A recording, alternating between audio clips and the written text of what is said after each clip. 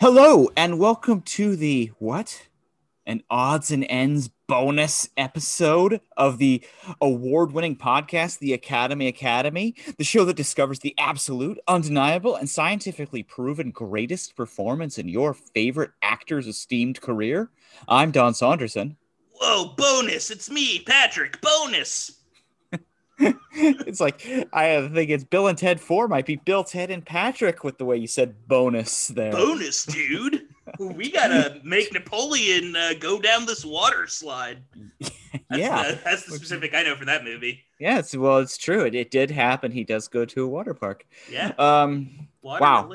We're at the home stretch, Patrick. Next Tuesday, all will be decided. Oh yeah. Sophie's Choice, Florence Foster Jenkins, and I know we got an odds and ends bonus episode we'll get into momentarily here, but I did want to quickly talk about, I haven't watched for my final screening yet, Sophie's or Florence, but I've turned this amazing corner where they've just become so familiar of characters to me. I'm like, I looked at the cover of the Blu-ray of Florence and I was like, Cosme, St. Clair, Florence, I'm excited to see you again. Old friends, I cannot wait. Yeah, and on the flip side, a darker side, I mean, hell, Stingo, Nathan, Sophie. The gang's all here. You know, the two movies with the great power trios. Oh man, who would win in a fight if there was just a full-on duel between the Sophie's gang and the Foster bunch? So Vince McMahon has booked for SummerSlam. Oh. Sophie's Choicers versus Flo's folks. And Flo's folks, I love it. In a triple threat or triple tag team matchup. What main event that would be? I have a feeling. I mean, obviously, there's a huge amount of crossover between WWE fans and Florence Foster Jenkins fans. We know that. That's an absolute fact. The same people that cheer whenever. I'm trying to think of a wrestler I know off the top of my head. I was going to say Bam Bam Bigelow, but I'm pretty sure he's been dead for a long time. He has, yes. R.I.P. a real one. Yeah, he ruled. They had a head tattoo. Oh, yeah, no, that's like the one wrestler I remember because of his head tattoo. I was like, that's cool. That's a good tattoo. Great name. That. Great name. Oh, Bam Bam Bigelow? Great character name.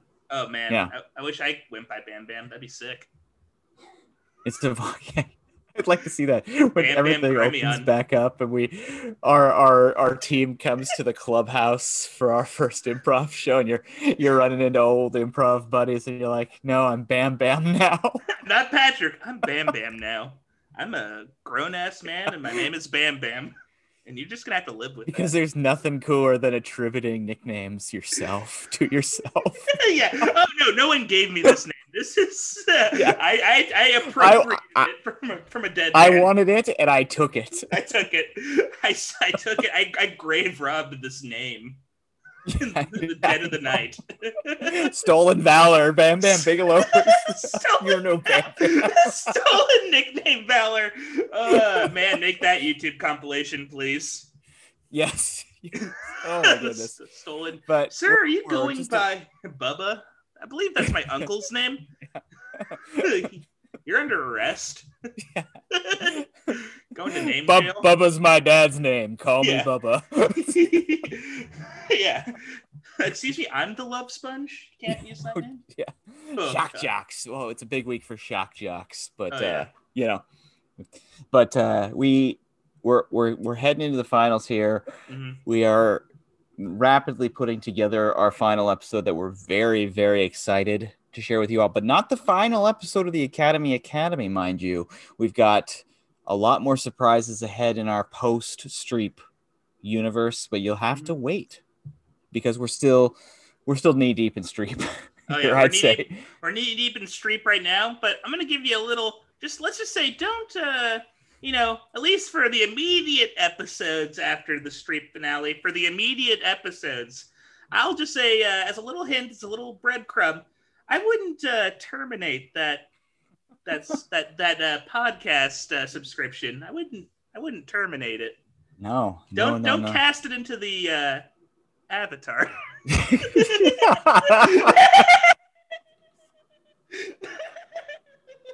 time. Oh boy. Oh boy. Well, we'll see. We'll see on the other side, folks. But we are like being up to our ears in Streep since October. We are like constantly talking and texting each other about the Streep movies we missed in the course of this tournament. It's rather large obsession to continue to come back to the Wikipedia page and really like stare at the Marvin's Room entry and say to yourself, did we screw up? Did we biff this one? Yeah. You know? I'm sorry, Jerry Zaks. I'm sorry we didn't do you good. Let us in your room. And we are, if anything, neurotic. Oh yeah, totally brain ruined. This week for this special episode, we've picked out 3 movies that we feel, were fringe tournament contenders, ones we wanted to watch to get a fuller picture of Streep. We admit fully there are other movies, the aforementioned Marvin's Room, Music from the Heart. Oh yeah. The Deer Hunter, pretty major film. Yeah. The Hours that we've kind of left off, left out of this discussion. And someday, the fans, we'll call you listeners. Fans, we don't know each other that well yet. Yeah, but, none of you.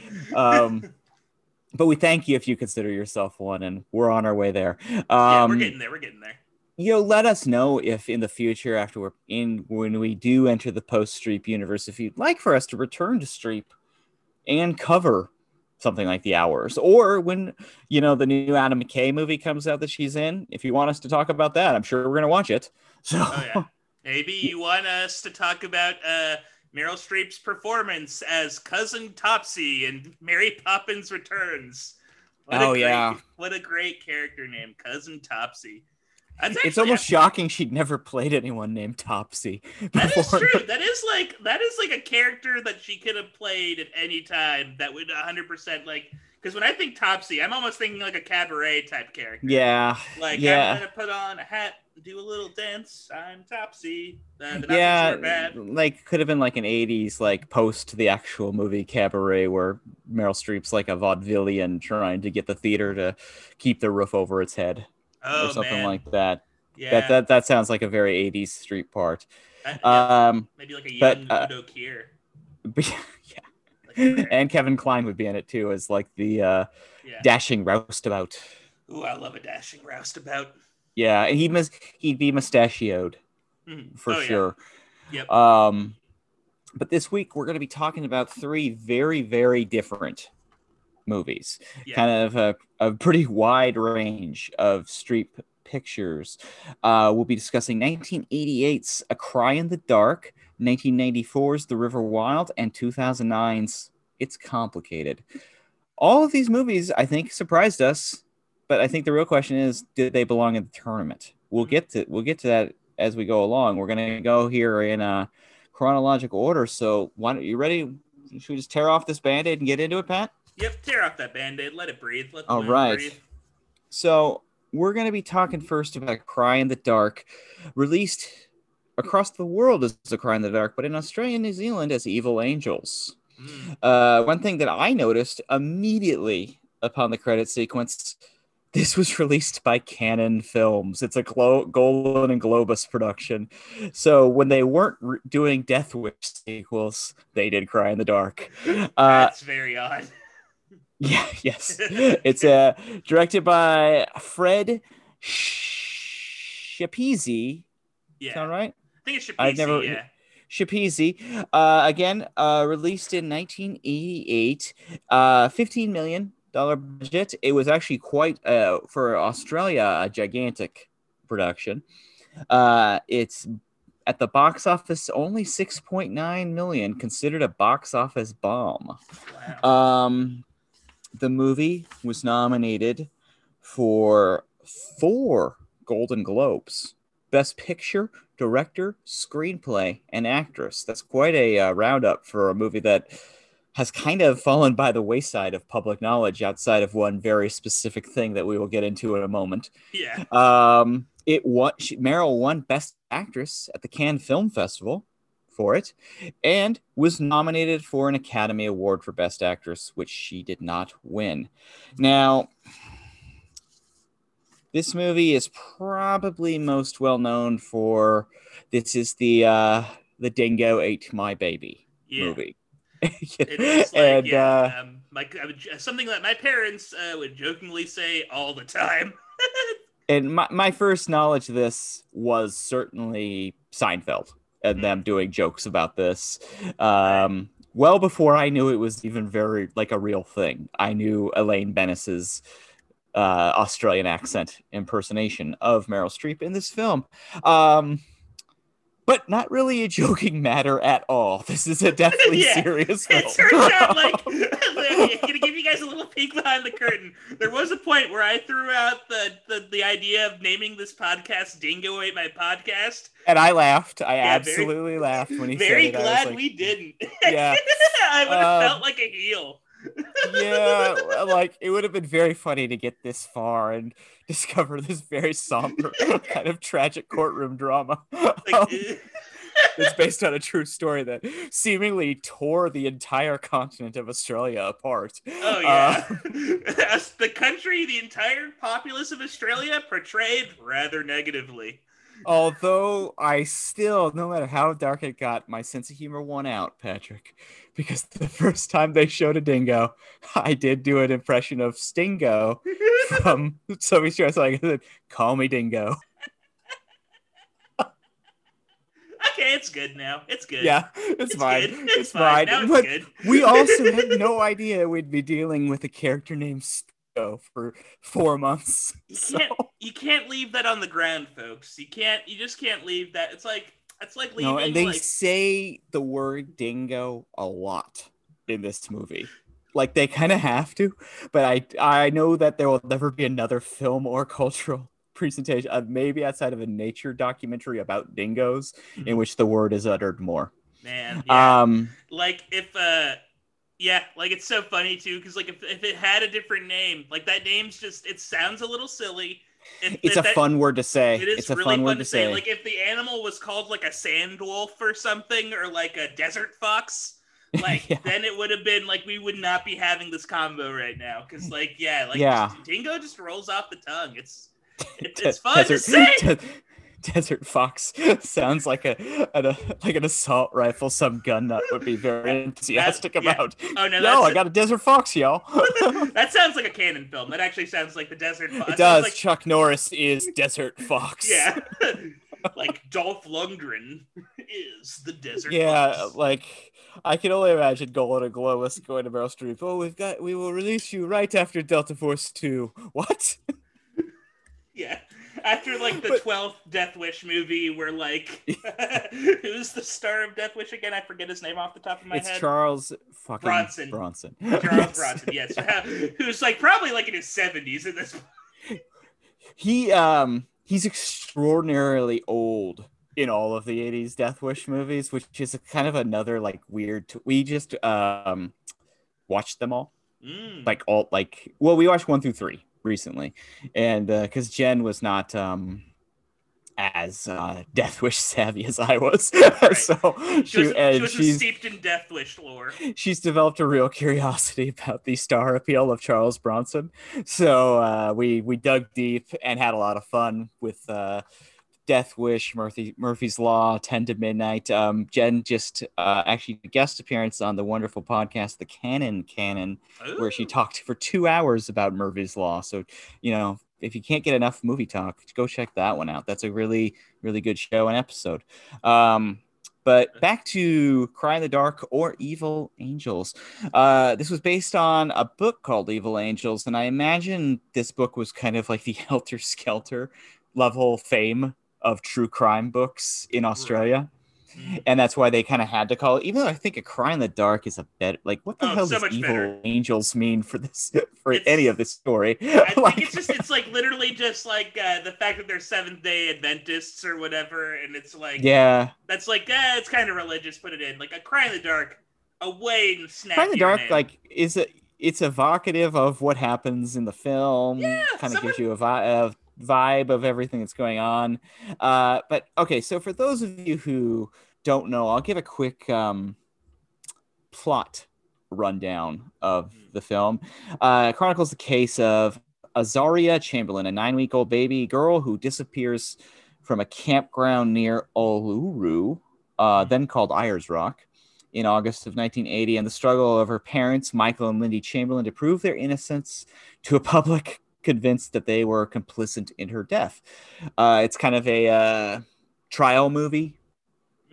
It turns into, and it's a very interesting movie. Sam Neill, the great Sam Neill, plays Michael Chamberlain to Meryl's Lindy Chamberlain, and it's a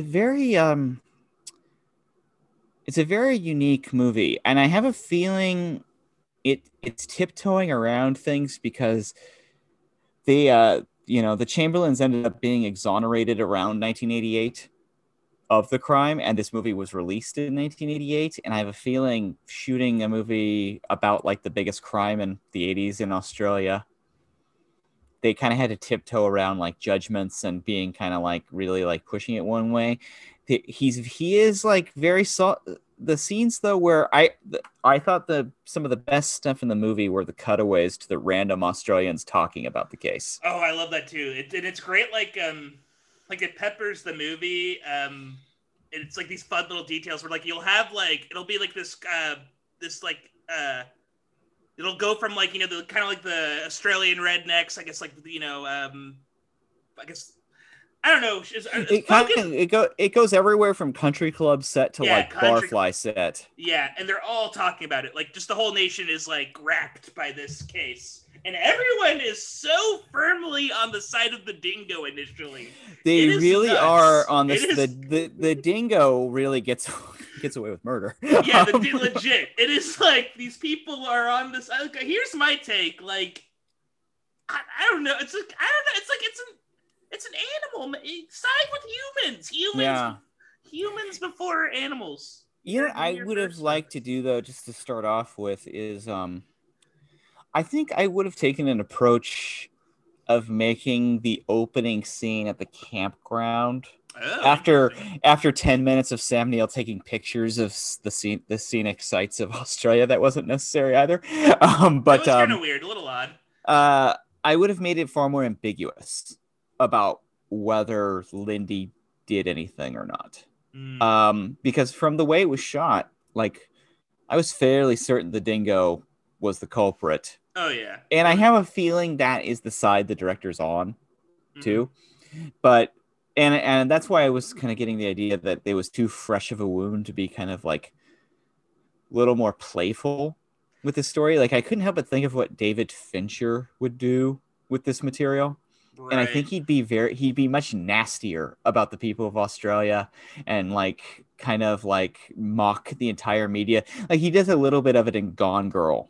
And that kind of reminded me a little bit of kind of the media sensation portions of Gone Girl. Kind of reminded me of this like that one as scene well. Where, like the one scene where like the Women's Day lady, where it's like, "Hi, I'm from Women's Day, and I just want to tell your side of the story." And it turns out like she was like that magazine. I guess Women's Day, I'm assuming, is like their version of Us Weekly or People Weekly. Yeah. And it's just like turned out that they had like kind of like screwed her over the most. Like they were one of the people that totally got everything wrong and fabricated a lot of stuff that, or at least went off of what Meryl Streep said in her side of things. I think you go. Oh, I think it would have been really interesting to be a little bit harder, even on the media and the Australian people. For this, like I think he does play around with it. He really does tiptoe around that idea, and by having those like everyday Australian sequences kind of them commenting on the trial. But I think like the trial scenes are a little too dry to balance that out. It's an interesting movie. I don't know if it ever quite finds its rhythm. It's very like it's very shaggy the way it's made. It doesn't really have like, I feel like the movie doesn't have a lot of that much of a shape. It just kind of feels like stuff happens. Yeah, you're following things as it happens, and it almost has like a documentary style. Like it's very fly on the wall. Like you're never like you never really get any insight into what people are saying beyond what they're saying in that moment. Like, there's not a lot of cinematic flourish to it. It definitely feels like a pretty, like the critic in the New York Times called it feels very much like a television docudrama. Yeah. Oh man, you know what's funny? It almost has like, it has like the energy of like almost has the energy of like a Frederick Wiseman film sometimes, where it is just like very much like you're just getting like a slice of Australia in the 1980s, and this is how people talk then. And we're not gonna put any like English on it, and we're not gonna put any like we're not gonna put any flair or like show what we think as a director about what they're saying. Mm-hmm.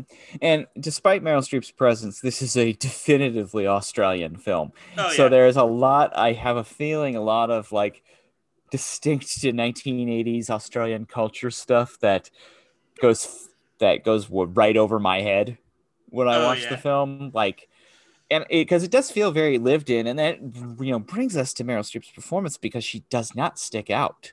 She feels a part of it. Mm-hmm. She's like, it just she's as like,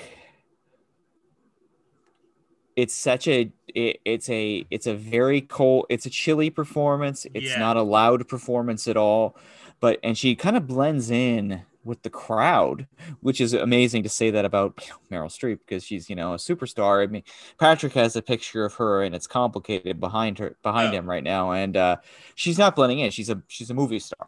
So it's interesting to see her in this, and of course it's like costuming, the wig they put her in. Haircut is like, that kind of, I think, helps. That haircut is almost like a mask or something. And it's kind of, it is bold, but I saw a photograph of the real Lindy Chamberlain, and she really did have kind of a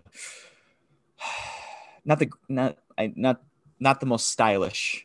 We'll put it that way. Yeah, it's like Beatles. It's like a Beatles haircut, a little early Beatles, very early Beatles. Just a lad from Liverpool fighting the dingo. Yeah, just oi, it's me, Ringo. I'm fighting that dingo with Stingo. I had to say it.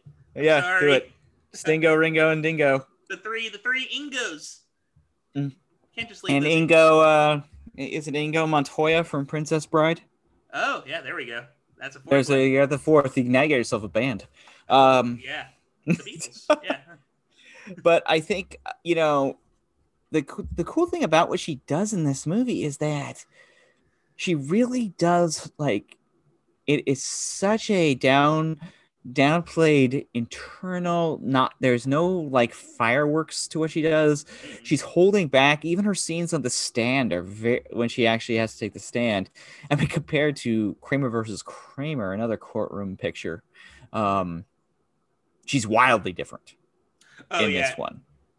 And it's so funny because, like, in both movies, there are times when she's very subtle, I feel like, or like she's not like, I feel like she never has like a crazy freak out scene in Kramer versus Kramer, you know what I mean? But like she like draws so much, like it's like the tears in Kramer versus Kramer, her physical appearance in it, and I think like Meryl Streep never has, like, until like much later in the movie.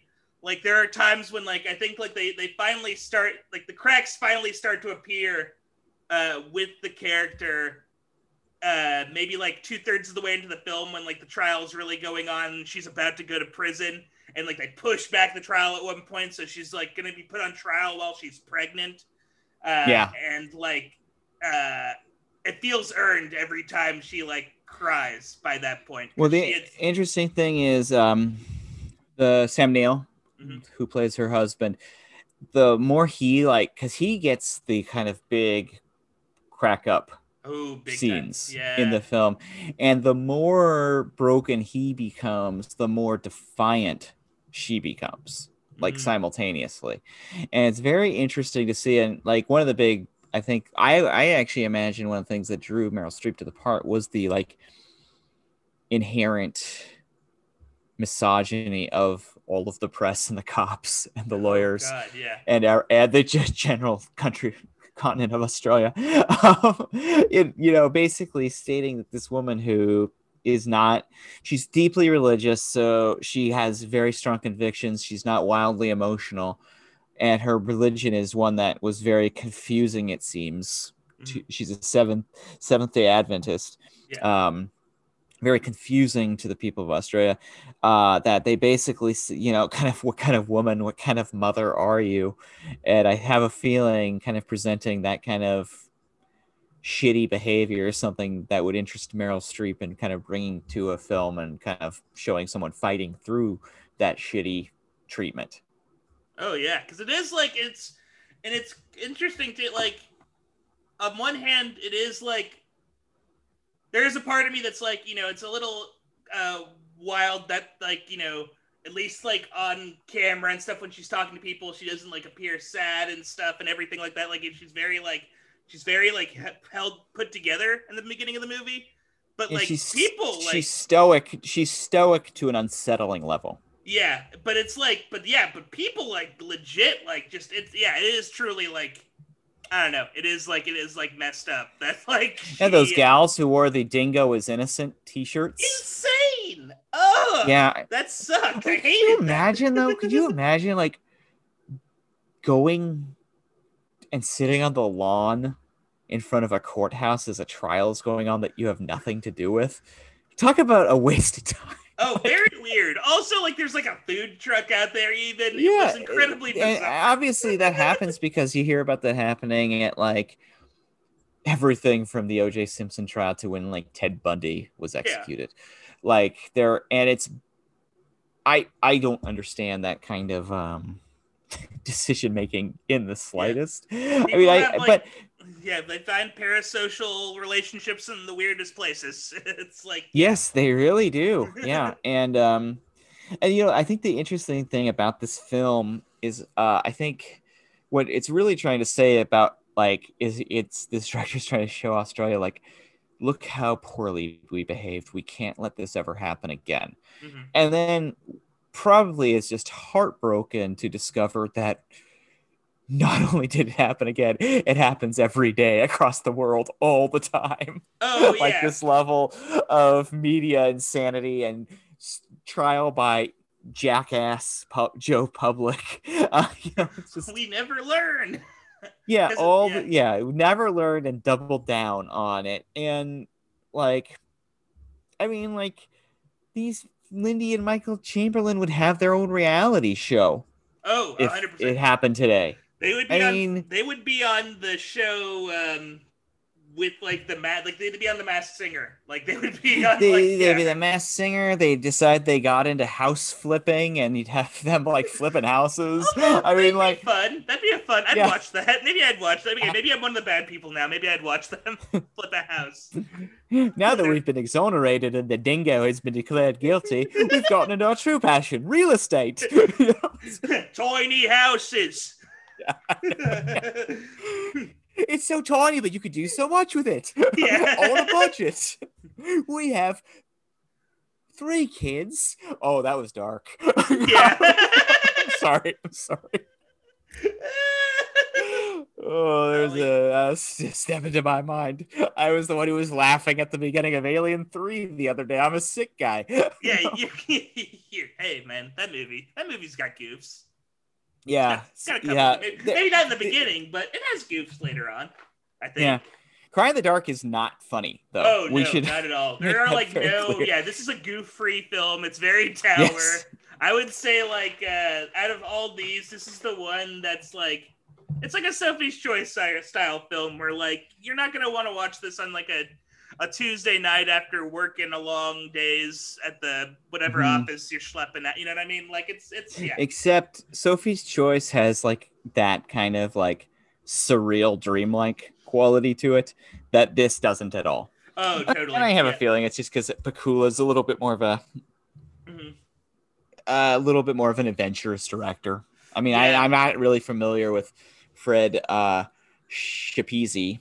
Yeah. But, and I think they did a nice job. And, one thing I noticed, too, there's like, I watched the credits. There are probably 200 speaking parts in this movie. And this is a big endeavor to have made this movie. And I have a feeling this probably, like, didn't do as well at the box office because it does have, like, these, like, too soon qualities for Australia, I imagine. Mm-hmm. Like kind of I would compare to when Oliver Stone did things like W or World Trade Center. It's like I don't want to watch this right now. Kind Yeah. of, Oh, totally. Yeah. It's yeah, very there's it's fresh. It's very fresh. yeah, yeah, and I think and it's it seems like to this day, Lindy Chamberlain is viewed suspiciously by Ooh. members of, she's still around. She's in her early 70s.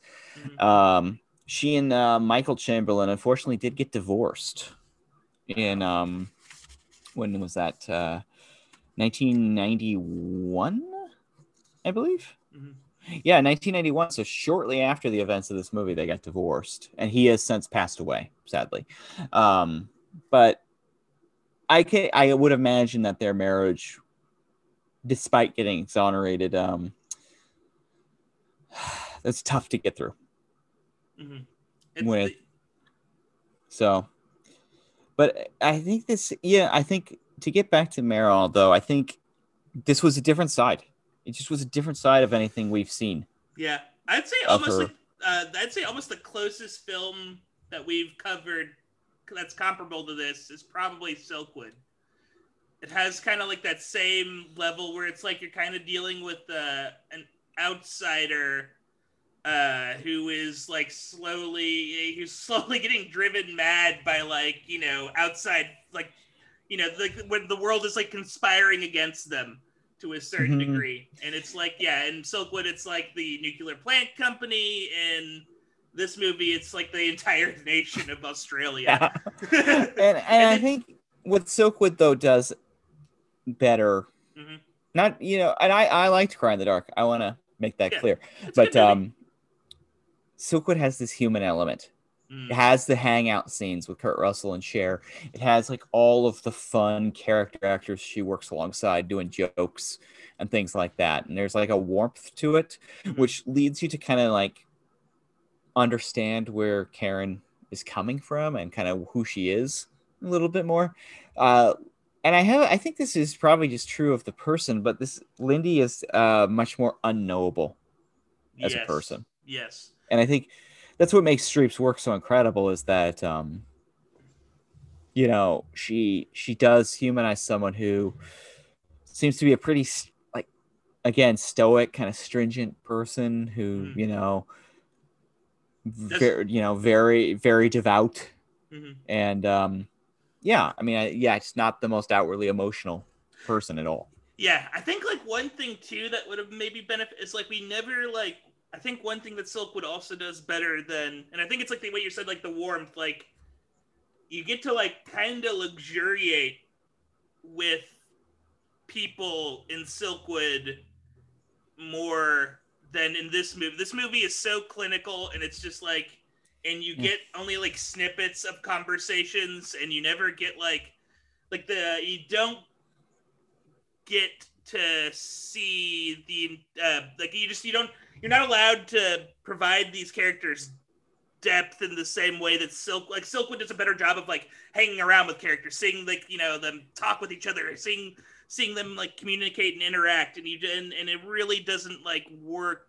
You don't get that much of that even with like Sam Neill and Meryl Streep. I feel like you don't even get to see like I don't know. Like I wish that and maybe it is just like a warm thing. Maybe it is like you don't get to see them smile and crack jokes with each other that much, and maybe that's just because like they're inscrutable people and that's who they were. I don't think that's who they are. Yeah, I Yeah, think that's exactly. it. Yeah. That's difficult. It's hard to make a movie about inscrutable people. Yeah. I thought Sam Neill was great in it. Total hunk. Oh yeah, total Gotta stud, give total him hunk. that. Young Sam Neill was hunky. Yeah, Um, no but chump, I all don't hunk. think that they out of all of her male co-stars who we'll get to this evening, um, she didn't like I no fault either of them, but they didn't the kind of like real like connection chemistry element wasn't there as much. Mm. I don't know if you agree with me on that, but they're both doing fine work though. They're Mm-hmm. both infinitely watchable. They're dang stars. Oh, totally. And but yeah, I think but to get to kind of the the topic at hand is I actually think this movie could have been in the tournament in the accents region. I think that she's doing something very interesting, very different. I think that if this had been paired in the accents region with I don't know, let's put it against Out of Africa. Would have been an interesting matchup. Interesting match. I could see it dry week, but oh man, it could have. Although, I don't know if this could beat. I want to rewatch Out of Africa. I feel like I was a little harsh on that movie in retrospect. Yeah, I mean, we've a little peek behind the curtain. We've been talking about discussing our regrets on an upcoming episode, and I think maybe Out of Africa was a little hard on it. Yeah, I don't know. I'm not sure. And it has problems, but now that I'm thinking about it, I'm like, I love that movie. But it's just so handsome and so expensive. And at one picture, a director, you're like, there's got to be something. It has value. It's it has movies in there, and it's it is luxury. It's I think it's fun to watch in the sense that it is a very lavish production. It's a very I don't know, it's just it's a big it's got old great music movie. Robert Redford too. Yeah, I don't know, they don't make movies like that anymore, really. Well, I mean, if we've learned anything from all three movies that we watched today, and frankly the majority of these street movies and her style of movies are getting more rare as we go on. She makes mature films. Regardless of the genre, they tend to be mature movies. Even when she's doing a musical performance or something like that, she is bringing a little bit of a adult feeling to it. She doesn't sing in Evil Angels or Cry in the Dark. Just wanted to get that out there. No musical number. No, dingoes don't come out and start dancing on their back feet.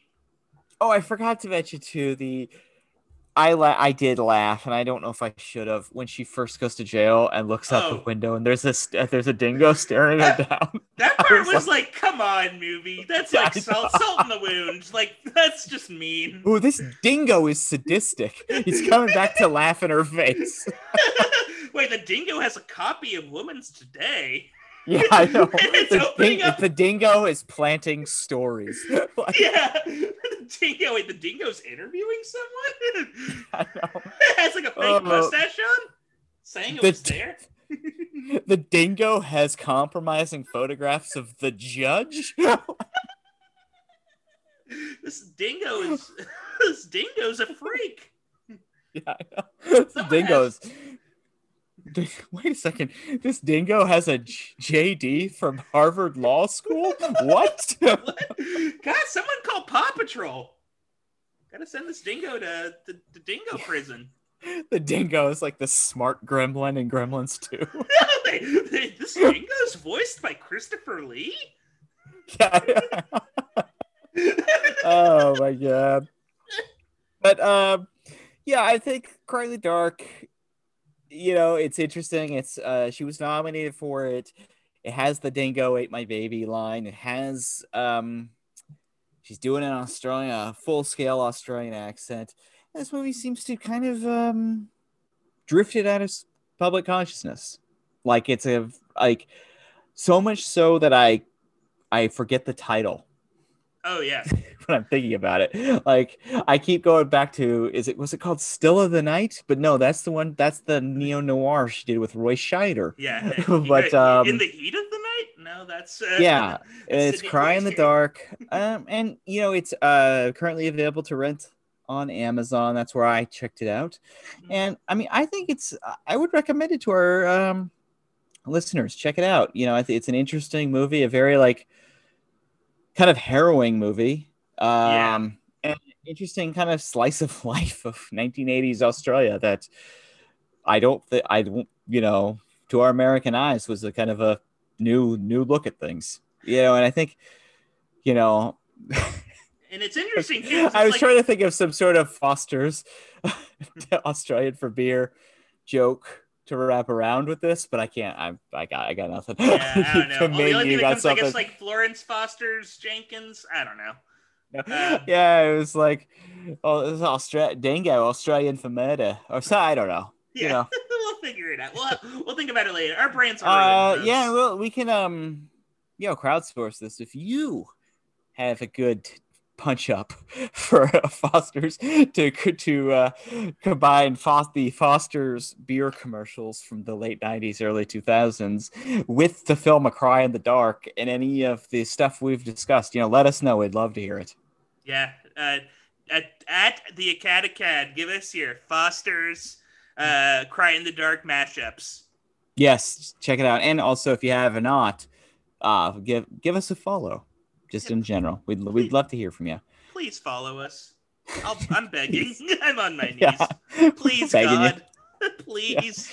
Yeah. It's the only currency there is in the modern era. This is all I have. I'm a broken If I get to 50 likes, I'm back in the will. If I get back in the will. I've been disowned. You're not popular enough, Donald. My dad was like, you guys talked about the Iron Lady too much. You've lost listeners. Yeah. My dad, I think, has stopped listening, which is totally good. That's good for me. I don't think I want my parents to listen to this too much. I don't know. I don't know. I was looking at it, and you and I have talked to each other for over 24 hours. Oh, God. Wow. Interesting. Which is interesting, yeah. An entire day with the two of us. That's a lot. A day with Patrick and Donald. Yeah. That's a lot of Patrick and Donald. I'll say that. That's fair, though. I mean, we're fun. And Meryl. But, to close it out on A Cry in the Dark, it's fine. It's good. We recommend check it out, though, because it's an interesting kind of, almost, I wouldn't say lost, but kind of forgotten big-time Streep performance, and I think it definitely could have been in the tournament. Yeah, I think so too. I think it's also one of those movies that would probably grow on us too if we had to watch it multiple times. I think there's like that's true. Yeah, I think we'd start to really, kind of get into it. Yeah, so I think you're right. There is a lot of there's a lot going on in this movie. Yep, we'd become more fearful of local coyotes. I was like, well, your first mistake was to take a 9-week-old camping. In the middle of Northern Territory, Australia. And I was reading about it. Apparently, the park ranger had written a warning letter saying that the dingoes population had gotten a little crazy and they had been swiping at humans in recent months, and he was like, we might have to do something about these dingoes, but fell on deaf ears because tragedy. Totally. Obviously, we've 100%. had some laughs, but it's a truly terrible tragedy, and something I would not wish upon anyone to go through, whether it's the trial or losing the baby. It's not good. Also, we get another weird invasive shower scene in this movie, which is kind of odd. It's not like a.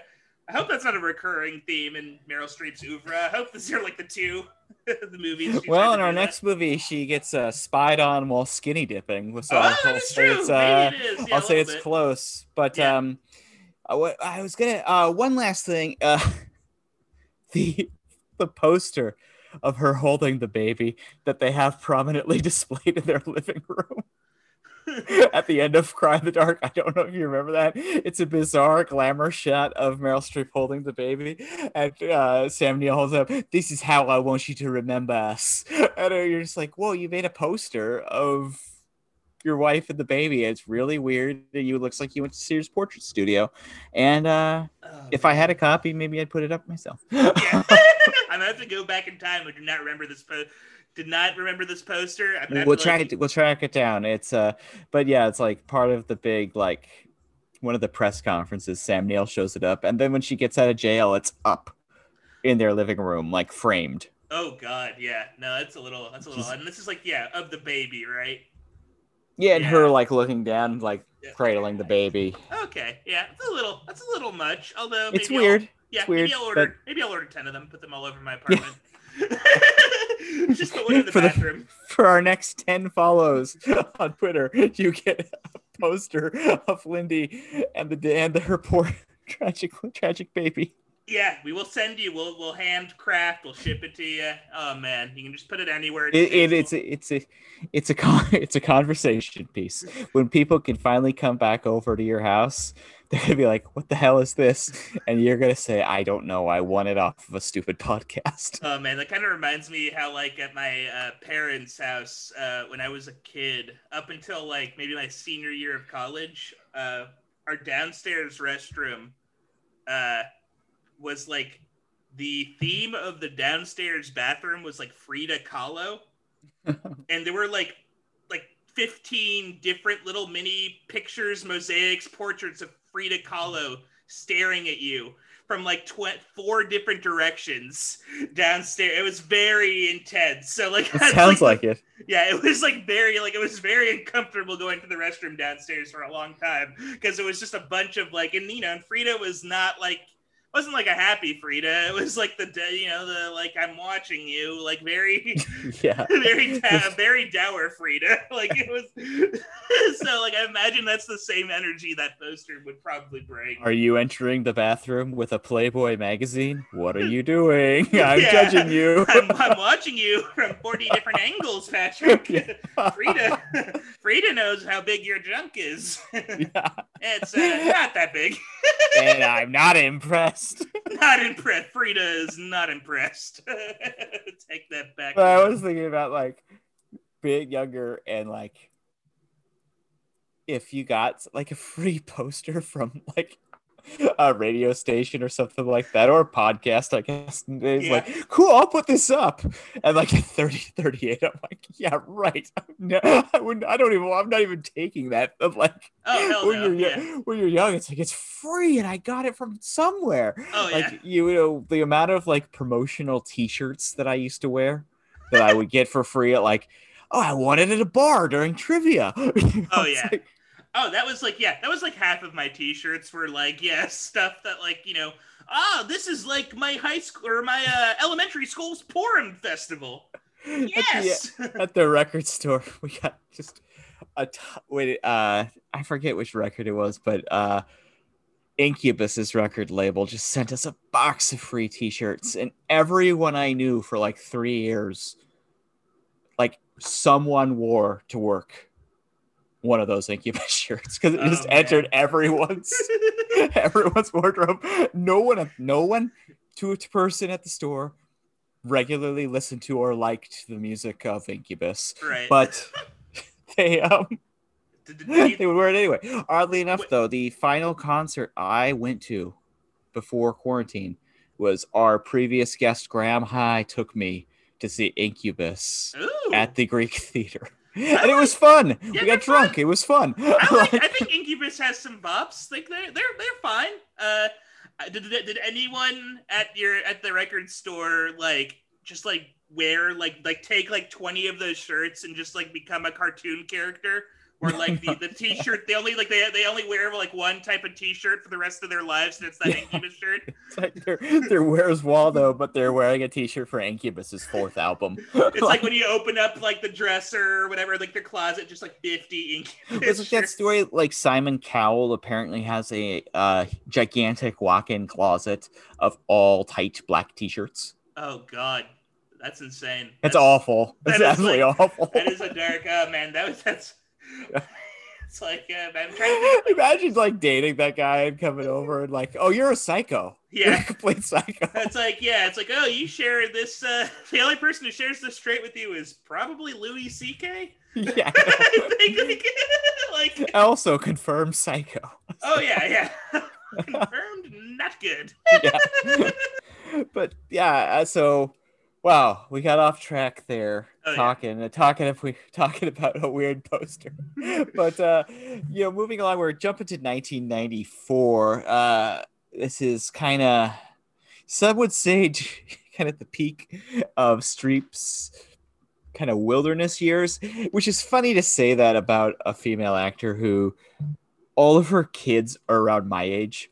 Yeah. So it just means that her kids were like between the ages of 12 and 15, which is generally the time where you want to be home and taking care of being around your kids. Yeah. So it's like, no, it's not that she was like having a career downturn. It was that she was being a good parent. Yeah. It was like the years where she wanted to spend time with her family. Yeah, before they went to college and when they were changing as people and behaving a little strangely and needed the most help. Yeah. But this is so we're talking 1994's. Let's get to these stats. 1994 is The River Wild, directed by the great Curtis Hanson. Big fan. Budget at $45 million, took in a cool $94.2 million. The critical reception, it 58% on Rotten Tomatoes, which I think that's a little low, baby, and we'll get into it. Oh yeah. Nominated. Streep actually was nominated for Golden Globe Best Actress in Drama for this one. Turning out the Golden Globes will nominate her. If she makes a movie, she's getting nominated. Yeah, I mean, it's great performance. So, like, no hate. Yeah, like, no doubt. And interestingly enough, Kevin Bacon nominated for Best Supporting Actor at the GGs for this as well. He's good in it. He's great in it. They lost. Right. They did lose. But so as we said, Meryl Streep is in it along with Kevin Bacon, David Strathairn, young John C. Reilly as well. And if you're not familiar with this movie, it is about a Boston couple, Streep and David Strathairn, who are having marriage is in a bit of a rocky spot. Yep. They decided to go on vacation together. He's a big old workaholic. We might as well just say that. Yeah. This is like almost like this movie almost begins like Jingle All the Way from the perspective of like the mom character, where like it's like if like Rita Wilson was like hanging out with like the kid, and then like Arnold Schwarzenegger comes in and is like, "Oh, I'm sorry, I was selling too many mattresses." Yeah. It's like this is like it's like a trilogy. It's like Jingle All the Way, The Santa Claus, The River Wild. I'd say thematically they all really line up. Yeah, Christmas. Christmas, yeah. River Wild's a Christmas movie, folks. So, Streep, whose character's name is Gale, they and their son Rourke, played by Joseph Mazzello, who was in Jurassic Park, and a little later on he was in The Social Network. They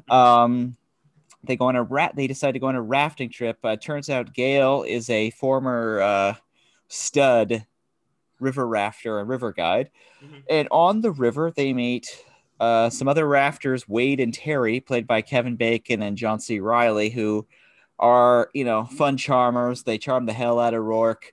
They kind of cuck David Strathairn, and especially Kevin Bacon, who's walking around shirtless, being a big old hunk and tempting Meryl Streep beyond belief. But it turns out that Kevin Bacon and John C. Reilly are up to no good at all. And Kevin Bacon in particular is a truly bad guy. And total scumbag. Yeah, he's a true blue villain, which is very fun. Like heading toward mustache twirly by the time he really reveals himself. Oh, like it's like like later in the, it's just like he just slowly becomes worse and worse to the point where it's just like he's just doing evil stuff to be evil, essentially. Yeah, he's an unrepentant psycho. They don't try and humanize him. It rocks. Yeah, there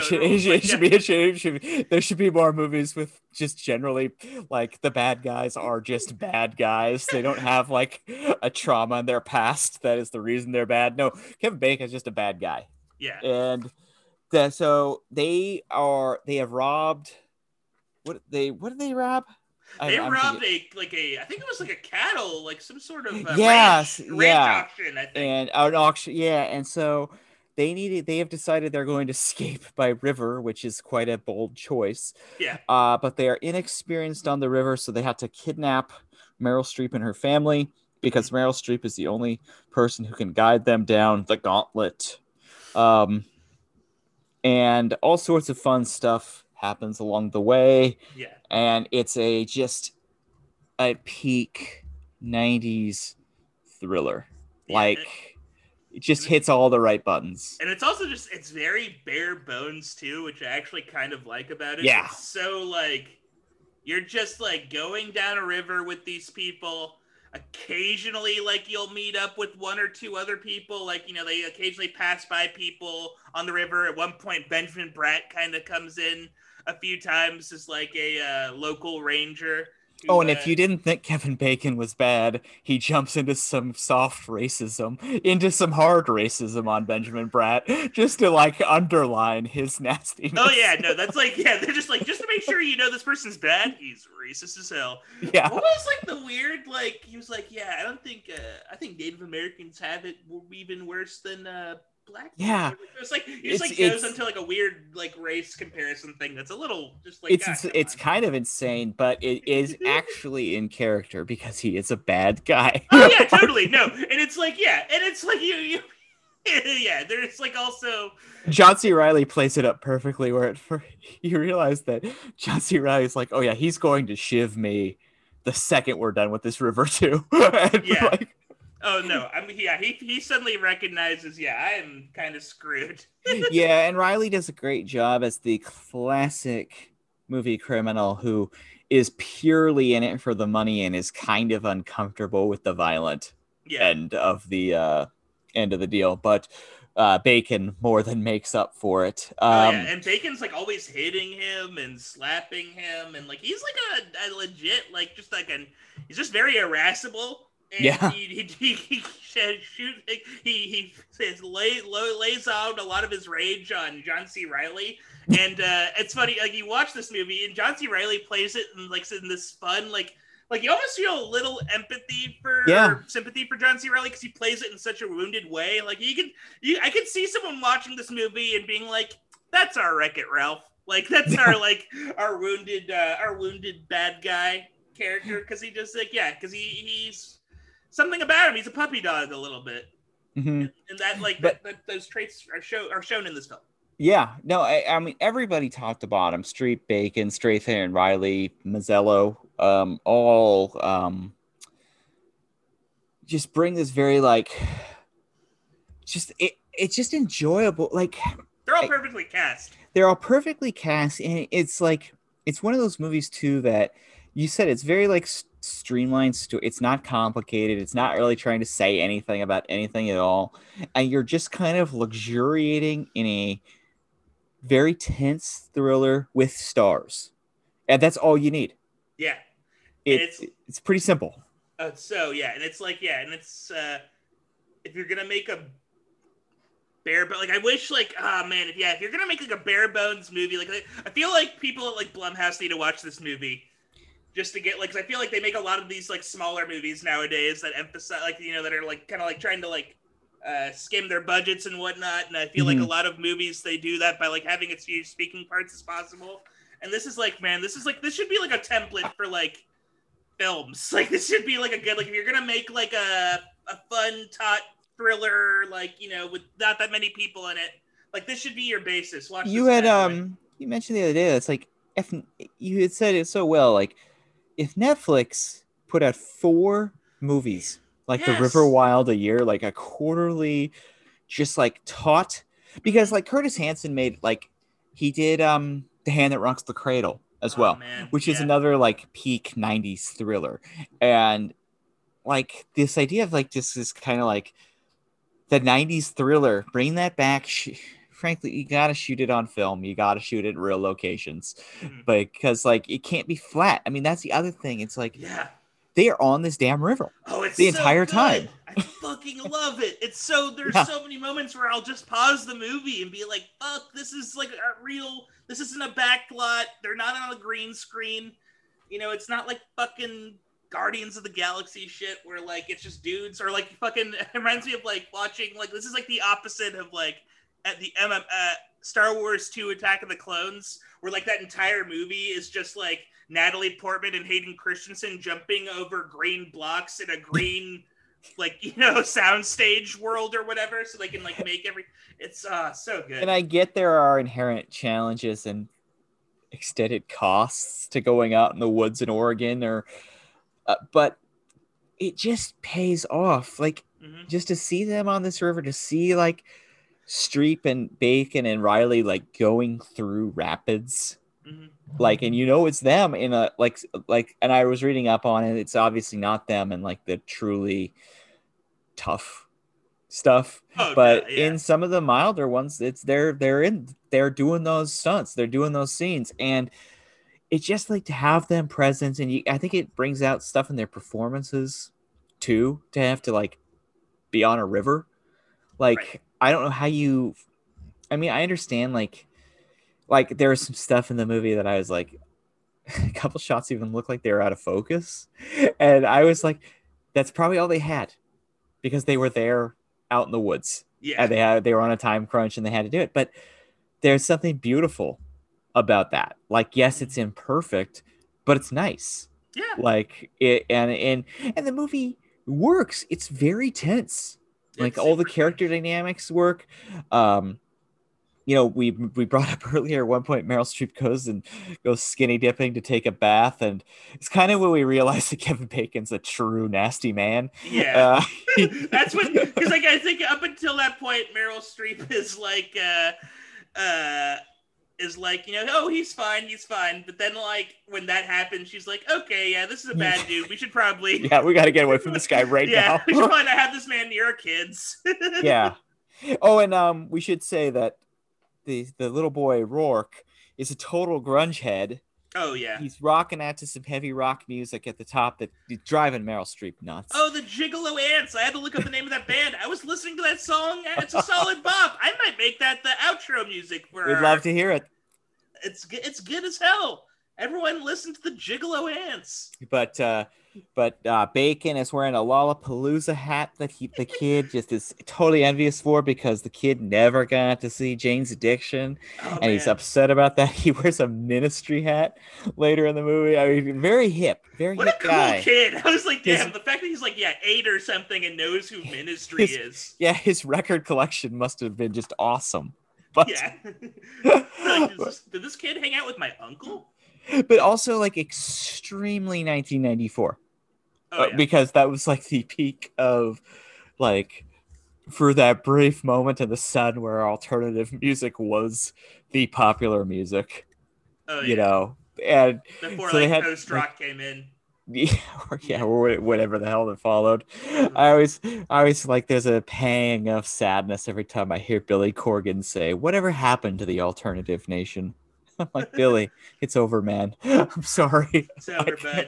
You had your shot in the sun. Yeah. Your first 3 records I still listen to. Like, yep. You're okay. Hell, I'll even listen to Zwan occasionally. Oh, Zwan, I bought that the day it came out. I for some reason had really talked myself into that Zwan was going to be something special. I think it'll be the next. It's definitely different. It's like happy Smashing Pumpkins. I really appreciate the Zwan reminder. It slipped my mind. Hey, a lyric, a time, something else. I can't remember the song. It was yeah, I'm trying to remember the single. It was kind of like a pop tune though. Like, but I bought it the day it came out, like the deluxe edition of that CD, and my coworkers at the store were like, I hate to tell you, man, but he's well on his way to being washed. And I was like, no. He's got a lot to say still. Yeah, come on. Oh man, yeah, and this is before he bought a wrestling organization and became a regular on Alex Jones's show, mind you. Oh yeah, I forgot. Yeah, he is like an Alex Jones guy. Yeah, he's one of those guys who's like blame shit on the SJWs. Like, oof, Billy, that's a long drop, my friend. Yeah. It's a long drop, my wonderful bald friend. Come on, Bill. You gotta get out of it. Snap out of it, William. But around this year, I mean, my dad took me to see the Smashing Pumpkins in Seattle on the Melancholy and the Infinite Sadness tour, and I felt like a regular Rourke. I'm going to see. Yeah. except my dad was neither Strathern nor Bacon. Yeah. So. Was your dad the guy who got? I hope he wasn't the guy who was in the canoe with them initially. No, yeah, Frank. It wasn't Frank. Hope he wasn't a Frank. No, but I did. This was, I think we mentioned in the first episode. This was the first Meryl Streep movie I ever saw. I Oh, saw this really? movie upon release. Because I was a huge fan of Kevin Bacon's. Because I was a big Tremors fan. We had taped it off Yeah, of TV, and he was my brother and I were obsessed with Tremors. he was And definitely like this was building off that Tremors performance. Tremors, and then we were also we were a Footloose household. We watched Footloose. Ooh, still haven't And seen it. enjoy. Oh, it's I've not seen it for a long time. Listeners, if you want Patrick and I to watch Footloose in a one-off episode, we will do so. Maybe we'll do it, or maybe we have to do like a bacon bracket. Well, I mean, he's like, obviously there's an entire game devoted around about how many damn movies he's been in. Yeah. So, Dude, yeah. Although it's funny, he's like one of those guys who like hasn't gotten it's like him, Bruce Willis. He hasn't been nominated. You know, he's so because he never goes very he's just like cool and like like it's hard to tell what he's doing sometimes. And he hasn't, that's totally fair. And it's also like he hasn't done a lot of like showy you know, the only movies I can think of like Mystic River, I guess. Well, he's like the straight man in Mystic River. He doesn't get like a big showy moment in that. Because Sean Penn gets to play angry Boston and Tim Robbins gets to play stupid Boston. They both won Oscars. And Bacon was to play normal Boston. Like, he doesn't get, but is that my daughter down there? Is that my daughter? Oh man, I like that movie. I need to rewatch. I might have to rewatch Mystic River now. I haven't seen that movie in so long. Like I think I watched it like when it came out on VHS and DVD for the first time. Yeah, it was another Hollywood video classic. Oh yeah. You see that? You want to know what's up? What's in that river? Why is it so mystic? Is it like the pizza? Yeah. Unfortunately, it's not like the pizza at all. Unfortunately, it's not like the pizza. Like if you're okay, just anyone listening, if you're that going sounds into... like that. Yeah, anyone I think we've had some current and post mod night writers on our show as guests, and I got a pitch for you. You go to a video store, you wanted Mystic Pizza, but you rented Mystic River, and you want your money back, and hilarity ensues. Yeah. There was no musical element to this film. I thought this was about a bunch of ladies coming of age and making pizza. Yeah. There were no women in this movie. No. Yeah. Marcia Gay Harden is no Julia Roberts. Yeah. This wasn't funny intentionally. Yeah. This was made in the 2000s. I want my money back. This should have been made in the 80s. And then, like, you up the ante of the game by revealing this was actually critically acclaimed and was nominated for many Oscars. What? But they weren't even talking about pizza. I almost guarantee if we watched Mystic River, we would think Kevin Bacon was the best part. Oh, yeah. I can see that. And Fishburne's in that one, too. He's obviously great as well. But, I can also, it's like how like people watch The Fighter, and like a lot of people were initially like Christian Bale's the best part of that movie, but then there was like this like after like The Fighter had been around for a while, there were a lot of people that were like, actually, Mark Wahlberg's really subtle in that film. I know. He's an underrated. It's like he's an underrated element of that movie. Well, everyone else is like screaming their heads off in Boston Extreme. Oh yeah, like his like tornado of sisters. I know. What an amazing just move to Crazy Town that is. Oh yeah, what a nutso. Oh boy, talk about Crazy Town though. We're in the midst of talking Boston movies, and although River Wild at the start takes place in Boston, so we're to bring it all back home. It's a Boston movie. It's a Boston movie. Meryl Streep, who's never made an accent though that she wasn't into, doesn't try a Boston accent, nor does David Strathairn, and good for them. Yeah, good on you guys. Oh yeah, well, what I like too is like it's interesting. She's like, I guess she's from Idaho, and then like her Somehow went to Boston. Yeah. I'm not a big prequel guy. I've kind of been shitting on prequels lately, but give me that origin story of how someone who was raised by like a deaf father in rural Idaho. I think how about here's a pitch. Coming of age movie about a young woman finding herself and doing the gauntlet. And then leaving after she does the gauntlet to go to Boston. Yeah. When we see her do it the first time, man. That was the funniest part, though, when David Strathairn like climbs up and looks at her. Oh my god, the gauntlet! That part does look a little silly. I wish they had done like a slam zoom on him as he was saying it, like, oh my god, the gauntlet. My god. Then they zoom on the dog as well.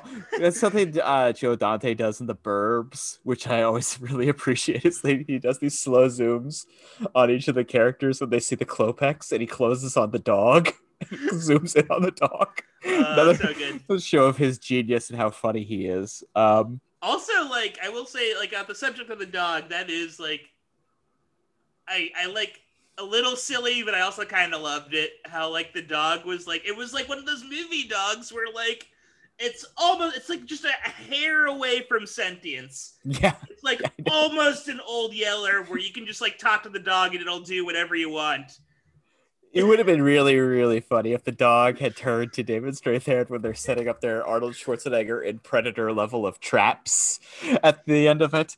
And like, I think this is a good trap, Tom. I respect you now. He goes, thanks. And then he turns to the camera. I've been in the river way too long. Just suddenly he has like a flask and he's like, no more of this. Gulp. Oh, yeah, we're adding a lot of comedy beats to movies that don't need them. Oh yeah, but I think I think this movie, like, I loved it when I was a kid. I thought it was really, really like a wonderful thriller. It was one my entire family actually liked watching together. And I think that it kind of makes sense. It weirdly enough is like a family adventure movie. Yeah, I'd say this is like nearly. I wouldn't feel bad showing this to like a kid, even the age of Rourke. Like, it's not like super like violent. I mean, there's like a little bit of hitting, a little bit, but it's not like super bloody. A couple gunshot murders. Yeah, which are they're pretty tame though. They're pretty tame. You know, the thing of that is though, and we're gonna spoil it. We'll just go ahead and spoil it. Yeah. How earned is the moment when Meryl Streep shoots Kevin Bacon? It really is like has peaked out to like the moment where she finally gets him. You're like, yes, you got him. Yeah. Oh, it was totally just. Oh, he looks like such a sleazebag in that moment, and like the way he has his like head on his neck, it's very comical and weird. Like he truly looks like he's lost his mind a little bit by that portion of the movie, and he has a little bit. Like he 100% turns on him, and like when Meryl like okay, here's a little spoiler. Like she at one point Meryl feigns that she's run out of bullets, and when Kevin figures this out, she like goes to like attack like does she go to attack Meryl or does she go to like attack like the kid? I can't remember. No, the kid's not there, but he tells Riley to stab David Strathairn. Yeah, that's it. And then I love how like Riley is immediately just like, I'm done. Yeah, I know. I'm waiting for the helicopter. Yeah, my arm's broken. I'm fine. It's over. I'll take jail. Yeah, jail's cool. I'm cool. But I think this movie totally rocks, and I think I think it gets an Academy endorsement. You should check it out. Everything is really fun about it. I guess we should probably talk about though is, Meryl Streep is playing a very kind of souls of the earth regular gal. Like the entire idea is it's a regular person thrown into an extraordinary situation. Fortunately, she does have a superpower. She's awesome at river rafting. Oh yeah, it's so funny too because I feel like this is like the type of movie. It's almost kind of like a little forgive the pun. It's a little wild that Meryl's like the star of this movie because I can see I feel like this is like the type of movie that like a Dennis Quaid would have led or something, or like you know what I mean. it's very cool. It's like it's a perfect. It's Meryl is never, as much as we've joked and dreamt about her doing like action movies and things and like kind of genre stuff. Yeah. This is going to be the closest she ever comes toward like a full scale action movie, and it's firmly within her wheelhouse. Oh, she owns it. It's so good, and like this is the closest we'll ever get to Death Wish with Meryl Streep. Yeah, it is. Yeah, I know that too. She was extremely uncomfortable doing the gun scene because she doesn't. She's anti-gun, and I'm trying to think if there's. We've watched so many, but I think this is the only one we've seen where she actually. No, she fires a gun in out of Africa. Yeah, but that's like a hunting thing, though. Yeah, believe, right? But in terms of like in like a truly like human on human violence kind of thing, might be the only one. I think it's the only one movie. Correct us if we're wrong. We've watched so many at this point. But is there a scene in The Devil Wears Prada where she kills someone? Yeah, she's like, I don't like that caftan. Yeah, she shoots Emily Blunt for being late to the phones.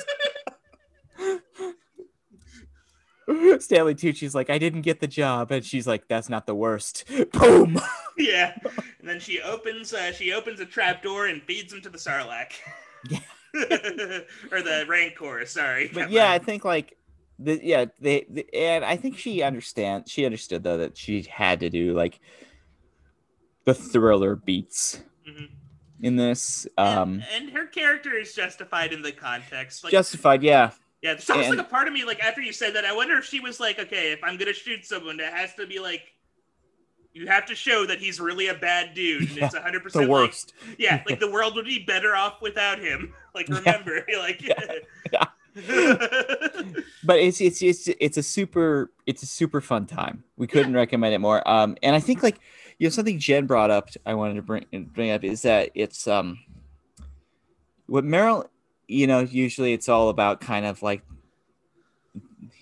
makeup, wigs, voice, kind of the more intimate kind of that element of physicality. But this one is all about like her like kind of muscular physicality as a performer, which I don't think we've seen before, because she has to be very strong physically to do these like rafting kind of stuff. And like the movie opens, she's on the river looking like one of the Winklevoss brothers. And so it's like a different side to what she has to bring to the table, kind of like a quiet strength, kind of like her take even on like a action hero, like a Bruce Willis traditional part or something like that. And I think she, as with everything else, she more than handles it. And she is the kind of foundation of the movie, because Gale doesn't really change. You could tell Gale's strong and brave from the start of the movie. Tom, David Strathairn's character, is kind of the one who has the emotion, like character change arc, because he does go from being a stick in the mud workaholic to being like climbing mountains, setting traps, and being a rad dad he's gonna get laid when he gets home. They're back together. It's a classic cuck to king tale. Yeah. He has a couple dudes rock moments in the end. He even gets like, there's also like the weird like side story of like him gaining the respect of the dog. Yes. Like it's like a recurring theme in the film where like he'll try to like get the dog to do things like move, sit. And then like it shows you where he is in the family though, with Meryl and Rourke, and even the dog don't respect him. Oh yeah, no, totally. Like the Meryl, Meryl, and that's the thing. Like he'll say like, sit or move, and the dog won't do anything. Meryl says sit, dog sits. Meryl says, get Chinese on 7th Street. The dog's gonna go to like the local Chinese restaurant and bring back the Chinese food. It's like that level of like. Yeah. But they do so well in like showing his status in the movie, whether it's like Rourke demanding to hang out with Kevin Bacon before they know Kevin Bacon's bad, and when he's just charming and Kevin Bacon. Yeah. And then like Bacon popping the shirt to learn how to fly fish with Meryl Streep, and they're like all over each other. Oh my god, yeah. In front of him, and you're just while David Strathairn's character is like doing like work like on like a little sandbank on the side of like gotta work on this architecture thing. Yeah. And it's like, no, this guy is like actively flirting with your wife shirtless in front of you. Like, let the architecture go, buddy. Yeah, I think this is the time to learn how to fly fish. Yeah, reconnect with your family. You're gonna end up becoming Santa Claus accidentally. Yeah, because it is a Christmas movie too. It's not. Yeah. But I don't think this movie makes the tournament. I think it's, it isn't. I don't think it's like a firework level Meryl Streep performance. I think she's like, it's not that she's bad or anything like that. We just said she's great, but I do think that this is one of the funnest movies we've watched. And if you just want to have an enjoyable evening, this would be at the top 3 of what we've watched. Yeah, I would say and I say this as a compliment, honestly, like everything about this movie is very workmanlike in a way that's like very, it's like everyone's like a craftsman who's like performs at like the peak of their, like they're all like very good at what they do, and it's like they're all just kind of like they have a job, they're fulfilling the job. It's not trying to ask for anything deeper. It's not trying to like, plunge the depths of humanity. It's just people that are great at acting and directing and performing and all that stuff, just having a fun time. Like everything's just, it's just like, and that's fine. Like sometimes movies can just be enjoyable. Yeah, but I mean, not to get too deep into this, but this gets kind of that content argument that was all over film Twitter the last week. It's like there's like IP content, which everyone's like, oh, this is just like can't you just let us enjoy ourselves? Well, that stuff is so like inauthentic. This is authentically fun. Yeah, like this isn't trying to be anything at all. God. Like. It's not trying to win awards. It's just trying to be a purely entertaining thriller, and I think it hits it out of the park. Yep, bring it back. That's what I want. Just like just make like fun. More River Wilds and less like almost everything else that regularly gets made. And like we said it earlier, like Netflix. Come on, guys, just like get fucking whoever today's Curtis Hanson is. I don't know who that equivalent would be. But whoever fulfills, like, maybe like someone who's like not as like dour as Taylor Sheridan. I think it can't be like, it's got to be because like I don't want meaning. Let me like, I think that there has to be movies like, and let me just double check this, but one of the movies that pops in my head was Premium Rush, the Michael Shannon, Joseph Gordon-Levitt movie, and then also the I thought there was the I think it was called Perfect Vacation. It was like a vacation movie that Timothy Olyphant. Oh my God! Perfect Getaway. Perfect Getaway. There we go. Rips. There's one. Yes. Damn. Yeah. I love that movie. I forgot about that. Pure pulp enjoyment. Oh man, and it's like such a great cast. Like there's like Chris Hemsworth. I think is that Chris? Yeah, Hemsworth? He's in it too. Yeah, and he's actually a good actor. I like him too. I like him too. But I think they're just. Like, make more like of these mid-range movies. Yeah, and Perfect Getaway. I'm looking at the Wikipedia page. Clever writers. Yes. Doing fun stuff. Yeah. And for adults, because they're all R-rated, because they got great violence and action too. Like, and the idea, and there were what is it like? I'm not going to ruin that one. That one actually has a pretty wonderful twist that I don't want to, and we're not covering it for our show, so I'm not going to ruin it. But just if you haven't seen it, that gets a full Academy endorsement as well. But I think, make more fun movies. And speaking of fun, I think we can move on to our third movie, which I think is another kind of gem that they don't. A weird gem. Yeah, it isn't as streamlined and sleek in its machinery as River Wild is. There are some bumps in the road with this movie. Oh, definitely, yeah. But it's an interesting movie nonetheless, and we're talking about 2009's It's Complicated. Written and directed by Nancy Meyers. This one was budgeted at $85 million, and we'll get to it. That money's on the screen. Oh, yeah. It is insane that this movie cost, because it is just it's such a low, the movie's there's no nature, there's no but man, the money is there. It's crazy. It's there in a much different way, but I also think that might be one of the reasons why these movies aren't being made as much anymore. It made though 224 million at the box office, so it did pretty darn well. The movie also has a 58% on Rotten Tomatoes. This one does have a critical consensus. Despite fine work by an appealing cast, it's complicated. It's predictable romantic comedy fairy going for broad laughs instead of subtlety and nuance. We can discuss whether we think that is accurate or not. This movie received no Academy Award nominations. Did receive 3 GG nominations, though.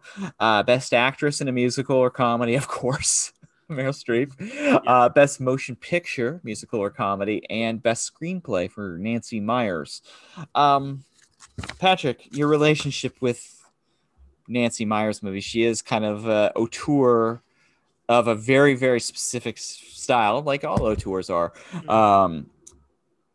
I think that her reputation has really shifted in recent years. I think in kind of the idea that like it is interesting to see someone following, like at first it was like kind of, it was easy to make fun of the kitchen porn of her movies, but now it's like such a trademark. It's exciting. It's like Churches and Bergman movies. Like the way that like the way this is like this is the way that like a church is beautifully shown in Wild Strawberries. The way that they lavish on like an upper middle class household's kitchen island. Is impressive. And she is a real like expert at this kind of middle-aged romance, getting your groove back kind of story, whether it's this or Something's Got to Give or The Intern or What Women Want even. And I will say she's very professionally done. Like it's so well shot. It's so like the craft, it's so insane. It's so funny because like you think about like movies like this, they can be so boring and so flaccid, and it's just like the cinematography by John Toll, like the amount of depth on the screen, like it feels like a very limited place, and it feels like you're watching like a legit movie that should be in theaters. It's not something that just like schlepped onto Hulu. It's the slickest, highest level version of the romantic comedy. Like it isn't. Like I haven't watched them, but I've seen like clips of kind of the romantic comedies that they've been putting on Netflix, and they feel very flimsy. They were shot yesterday and they're on TV today. And this, like, I think you said it really well. It's just, this is a movie. This is a straight up movie. And it's got stars. It's the money's on the screen. It's Meryl is just so like everyone. All the 3 main leads, they're so magnetic in this, especially. I'm gonna give like kudos to Alec Baldwin. He's good. And he and Streep, I mean, have great chemistry. She thinks he's a total rascal, but can't get enough of him. And it's all on screen. Like she knows he's a bad boy. He's naughty. He's a naughty boy. But at the same time, but it's like, yes, it's like rich person porn. But that like even down though, like the character defining Porsche he drives. Every time he drives up in that Porsche, you're like, oh, he's a smooth customer. And he's driving the right car for his character. Just like Steve Martin's sensible, still very expensive and wonderful Audi is the perfect car for Steve Martin's character. They are like, it is this world we're living in where these are privileged people. Like we're just, obviously. But I want to get back real quick to kind of the Nancy Meyers oeuvre overall. I certainly I thought Something's Got to Give was surprisingly, I didn't expect to like it as much as I did. A lot of it's because of Jack Nicholson and Diane Keaton's wonderful chemistry and like wonderful things like Keanu Reeves being in love with Diane Keaton. Like you gotta love that. But I really liked The Intern. Like I've never seen it. It's another one of those ones like you see the poster, you hear the tagline. Oh, Robert De Niro is an old man going back to work, and he works for Anne Hathaway at like a tech company. You're like, oh, that's gonna be lame. But it's really like it works. It really works, and she gets really nice, like, she knows how to work with movie stars and get them to kind of like be charming movie stars really, really Yeah. well. And kind of like brings out the qualities that you love in them. Mm-hmm. And it's really on display here big time with Streep, Martin, and Baldwin. And, you know, to kind of, I guess we should break down the complicated plot Yeah. to this film. So Meryl Streep is a bakery owner whose bakery just looks like the best place in the entire damn world. Oh, it Like, rules. give me those chocolate croissants. Just give them to me. You bet there's a montage set to a French song in that bakery that makes the one in Ratatouille look like fucking shit. Yeah, they look so good. Yeah, and Steve Martin, a croissant amateur. They look great, the ones he makes. Oh yeah. Also the part where like Meryl Streep has a little croissant beard at one point. They're playing around. It is like it's very fun. It is like they go. It's so up until like the very end. It is insanely by the numbers. Yes. So she is a single mother of 3 weird kids, and we will get to the strangeness of her children. They have an odd preponderance for slang. Yeah. Slang. Not feeling real at all. Oh, yeah. Really, really, really loving their parents and not wanting to leave home at all. Well, it's like, this movie is kind of like... Never seeming to have problems in their life. It is kind of like, this movie does feel like a movie made for, like moms where their kids have just like it's like she's making it where it's like this is like the ideal world for like a mom. Like this is like the kids behave themselves, not only call but drop in. Oh yeah. Oh, and unless sometimes they want to, use that credit card.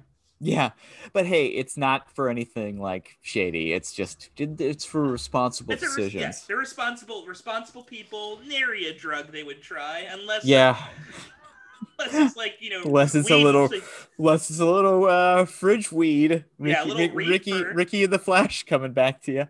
Oh my god, yeah, this is like the great double feature with Ricky and the Flash. I think this would be a wonderful double feature with Ricky. Pairs so nicely. What weirdly similar films in certain ways. Yeah, it's like if Ricky had just continued to be married to Kevin Kline and given up her rock and roll dreams. We would have gotten close to Streep's character in this. But so basically, she's been divorced from Baldwin for about a decade. Baldwin has remarried to a much younger woman, has a 5-year-old son, and seems unhappy in it. Yeah. And him and Streep get drunk one night, and they begin having an affair. Crazy. But at the same time, Streep needs... her dream is to have her kitchen that is currently the size of my apartment. It's just too damn small. Yeah. It's like, she wants to make Winchester's kitchen, like a never-ending kitchen with kitchen islands that lead to nowhere, pantries that go on for miles and miles. And she hires a newly divorced, soft-spoken sweetheart of a man, Adam, played by Steve Martin. Oh, yeah. And do you think her and Steve develop a bit of a flirtation? You better believe it. That's where things get complicated. It's complicated. They're also good, and it is funny because it walks a very fine line with some very truthful moments and bittersweet moments of kind of what it means to time passing, letting go of things, not being able to go back, and aging and dating after divorce and that kind of thing, with weird, broad, jokey performances from her kids and John Krasinski, who plays a fiance to one of her kids, and classic romantic comedy stuff like the scene where Meryl Streep drinks wine with her friends and they have no personalities whatsoever other than to support Meryl Streep and her dreams. They're just extensions of various aspects of her personality, basically. Yes. You half expect John Krasinski to walk into the room and no one's there. It's just Meryl Streep. And he will do a office gym double take and look at us like, huh? Another one for the secret vaults. Yeah. I feel like John Krasinski, he's it's so funny. It's not that I don't like I like him in The Office. He's so great in that. Mm-hmm. It's just like I think that's just like it's so hard not to see him as it's the same problem I have with Steve Carell, where it's like it's really hard not to see Steve Carell as Michael Scott. It's really hard not to see John Krasinski as this Jim. I wonder how they landed on the name Harley for his character. I was very kind of like thrown by that character name. I was like, you don't strike me as a Harley. You strike me as a Doug. Yeah. So, you know, or like Preston. Yeah. Yeah. Like Doug is actually a good, or maybe like Normie. But... You clearly went to like Dartmouth or Brown. Yeah. With Meryl Streep's daughter. Yeah. Or like couldn't get into Dartmouth, had to settle with Oberlin. Yeah. Like he didn't go. Yeah. As Ted Cruz would say, he went to one of the minor Ivies or the lesser Ivies. Yeah. Schools I didn't get into. Yeah, I didn't get to them either, and Ted Cruz is an asshole, so we're all on the same page. Oh yeah, no, but a bad fucker. Let's stop happening. Yeah, who's worse, him or Kevin Bacon in The River Wild? It would be really funny to see Ted Cruz in that video. Just imagine. We need to commandeer your raft. It's like him and like fucking Josh Hawley or some shit. Yeah, I know. Yeah. Quiet, Josh. Quiet, Josh. Oh God. Oh man, he's like Ted Cruz is more. That's of, like, another pitch, I think, for UCB. Oh, totally. He is like more of like I think he's more of like a Snidely Whiplash character than like. Yeah. And like fucking Kevin Bacon. Like he has like he is like one like anthropomorphic dog with like a fighter jet hat away from being Dick Dastardly. Like he is that level of like just like arch villain. Back to It's Complicated. But I think like this movie I think it struggles a bit, I think, to find kind of the balance between being like broad and... nuanced and broad. Yeah. And kind of bounces back and forth between the two.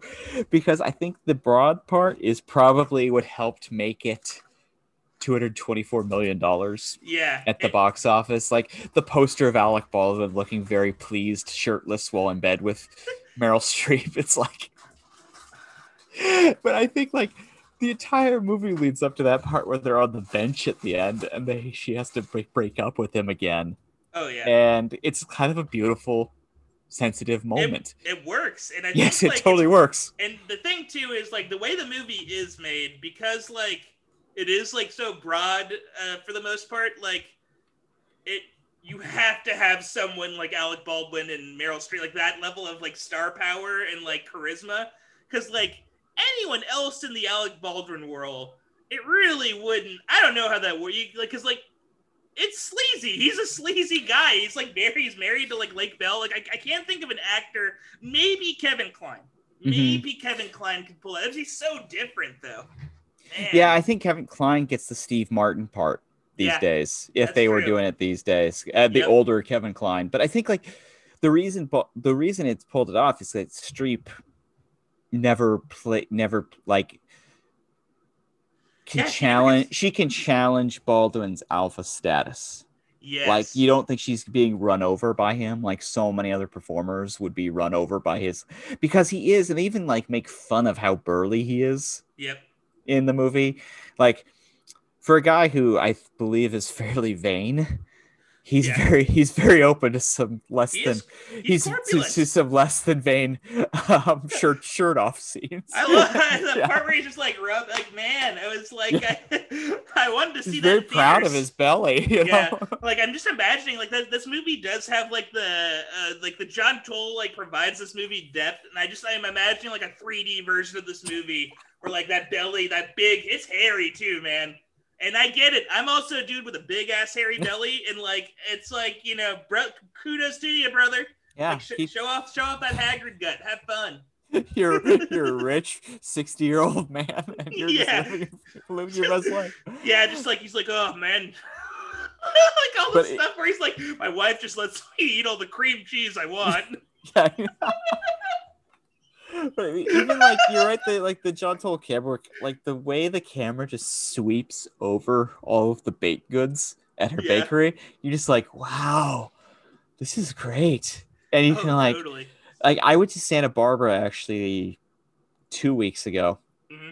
And there is something like very intoxicating about the even during quarantine of the rich person beach community that is that place. And like we were just walking around town like, man, this is great.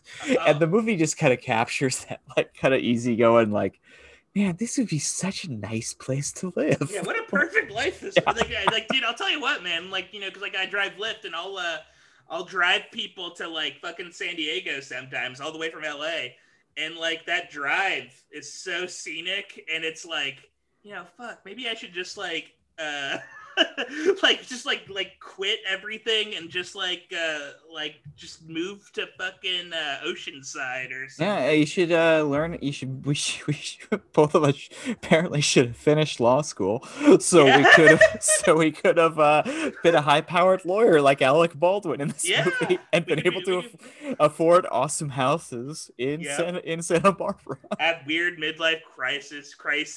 We can rekindle our love for our former wives. Wear suits just regularly. Yeah, just like pat our bellies and complain about how much cream cheese we eat. I think he wears the suit regularly because when he wears a t-shirt, he looks more out of shape. Yeah, no, he's a vain man. I think he is like, he knows how to he knows all the fat guy tricks. Yeah, it's very funny. I like it. I'm like, hey, he's a king. I although like in IRL, Alec Baldwin probably not a king, but his character. Well, he's a complicated guy. I get the impression he's quite complicated. It's complicated. Well, he's like he's a gifted actor. Yeah. But he like can't get out of his own way. It really is amazing. Like these people who are so successful, but it's just like, can't like. Yeah, the flip side of that would be Kevin Bacon, who's so chill, it seems, that you forget about him. Yeah, which maybe is what he wants, probably. Yeah, like he just he's a fun Twitter follow, Kevin Bacon, because he just puts up like Spotify playlists of like John Prine songs. Oh. You're like, yeah, you're just living your best life, dude. So he's just a cool dude. Okay, yeah, he's just cool. Yeah, he's just cool. I'm gonna follow him now. That's awesome. He doesn't say anything controversial. He's just cool. Yeah. It just seems like a good, cool dude. That's what, if I ever become someone of fame, that's literally all. I'm just going to post like Spotify playlists. He's aged terrifically too. He's like, I think he's older than Baldwin is. Wow. That's crazy. So good on you, King Kevin Bacon. He's the true king. That's the true king. We appreciate but speaking of the other side, we haven't talked a lot about Steve Martin in his performance. It's a thankless role, kind of. Yeah, it's weird. You get somebody like Steve Martin and you ask him not to do anything. Yeah. Like, other than look longingly at Meryl Streep. Like he has like one moment where he has one moment of like broad comedy, and that's when like he's high and dancing. No, that's what I was thinking about when Alec Baldwin's like on his bed naked. Oh yeah. Not his bed, Meryl's bed. And then like he's like, "Ooh, I did not just see that butt." Ooh. Like, yeah, a little panic there. Yeah, grab the bleach. But oh my gosh. Yeah. But I think he has to be a foundational character because he's definitely like one of the most mature adults I've seen on screen in a while. Like he's a guy who's like 60, who's just been there. Yep. He's a little wary, but he's very like comfortable. He's a successful architect because no one in Nancy Meyers movies are not successful. Also, he's like a genuinely kind soul. Like he has, like he doesn't like he's a decent man. Yeah, he was the person crying on the plane. He doesn't bear any malice towards his ex-wife, or he's like trying to like. He's like literally listening to tapes on how to like compartmentalize his anger and like deal with like his emotions. But they are playing archetypes because we as an audience have to be like, no, Meryl, Steve Martin is the right choice for you, but we get it. Yeah, Alec is more exciting. Oh yeah, he's the bad boy. Yeah, it is like such a weird like this is just like the super. Like wealth porn version of like the most basic rom-com where it's like the bad boy or the good boy. Yeah. Like it's like a high school. Oh, you can put this in high school. Yeah. Oh, you could 100%. It's like so like, but the meat of this plot is like primordial almost And up until like the very end. If you put it in high school, you could eliminate their kids. Oh, dude, yeah, man. Their kids are. I mean, I don't know if we've like expressed enough. They're aliens. How alien their children are. They're like, Martians. They are so weird, so invested in their parents. The kid is 22 and graduating from college and wants to hang out with his parents, like for the party and stuff. It is, and I love my folks and everything like that, but it's like, when you're 22, you're selfish as shit. Yeah. You want to get drunk. You want to meet people. You want to meet the people you're attracted to, and you want to be like at a bar, like away. It's like, and it's so funny that these kids like don't like. It's like they try to like pepper slang in the movie apparently occasionally, and it does not work. Like it's written. It feels like the lines were performed by the person who wrote this like screenplay. Who does not like there's like a scene where like I think it's like Zoe Kazan, she says, "Hey gangsta, are you gonna help me carry these?" And it's just like, on what planet, even in 2009, are you? Yeah. Who are you? Yeah. No one would say that the way you said it. It's like an insane, even ironically, very odd.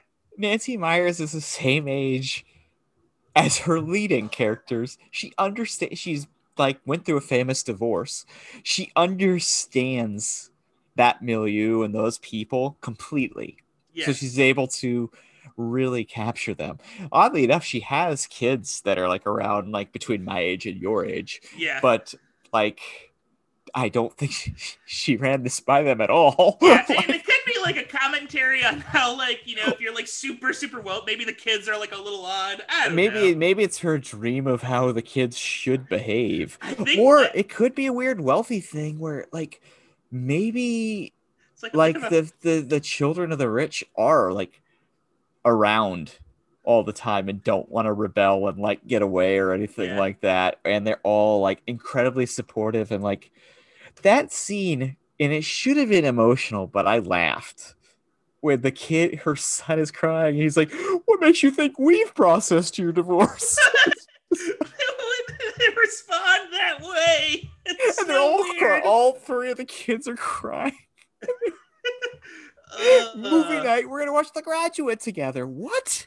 No one does this. Yeah. No one. If you're doing a movie night together, maybe you're watching like the River Avatar. Wild. I don't know. Yeah, you're watching Avatar. Maybe. Yeah. Yeah, you're watching whatever's on TNT at 8:30. Good luck in getting my family with. My parents are still together. They've been married 40 years. Like, none of the drama of this. Good luck getting all four of us to agree on a movie and like sit down together. Let's have some popcorn together. It's like, I remember we tried that. We watched Inception together, and my dad fell asleep. My mom was deathly confused and hated it, and my brother and I watched it. That was I remember I watched Let Them All Talk with my mom, my parents, and my sister. They all hated it so much. I was the only person that liked it. And we're Let Them All Talk heads on this show. Oh, we're huge Let Them All Talk. We're freaks for Let Them All Talk. I do like that film. I do. Oh, the further away we've gotten from it, I think it's very good.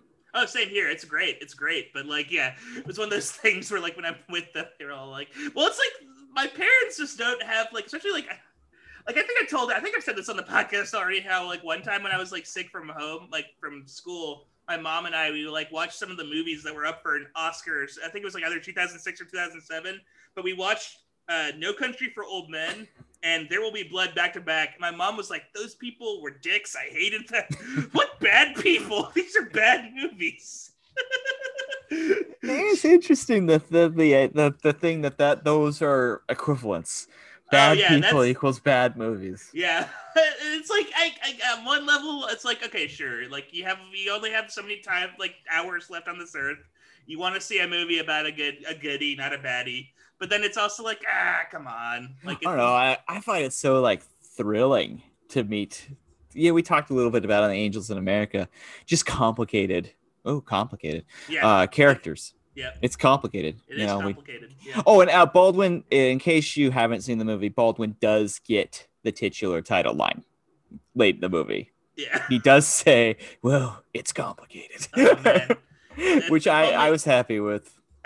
Man, I wish we had one like that in the River Wild, where like while David Strathairn is on like the edge of the cliff, he just looks at like the gauntlet and is like, "Wow, the River Wilds." The River Wild, man.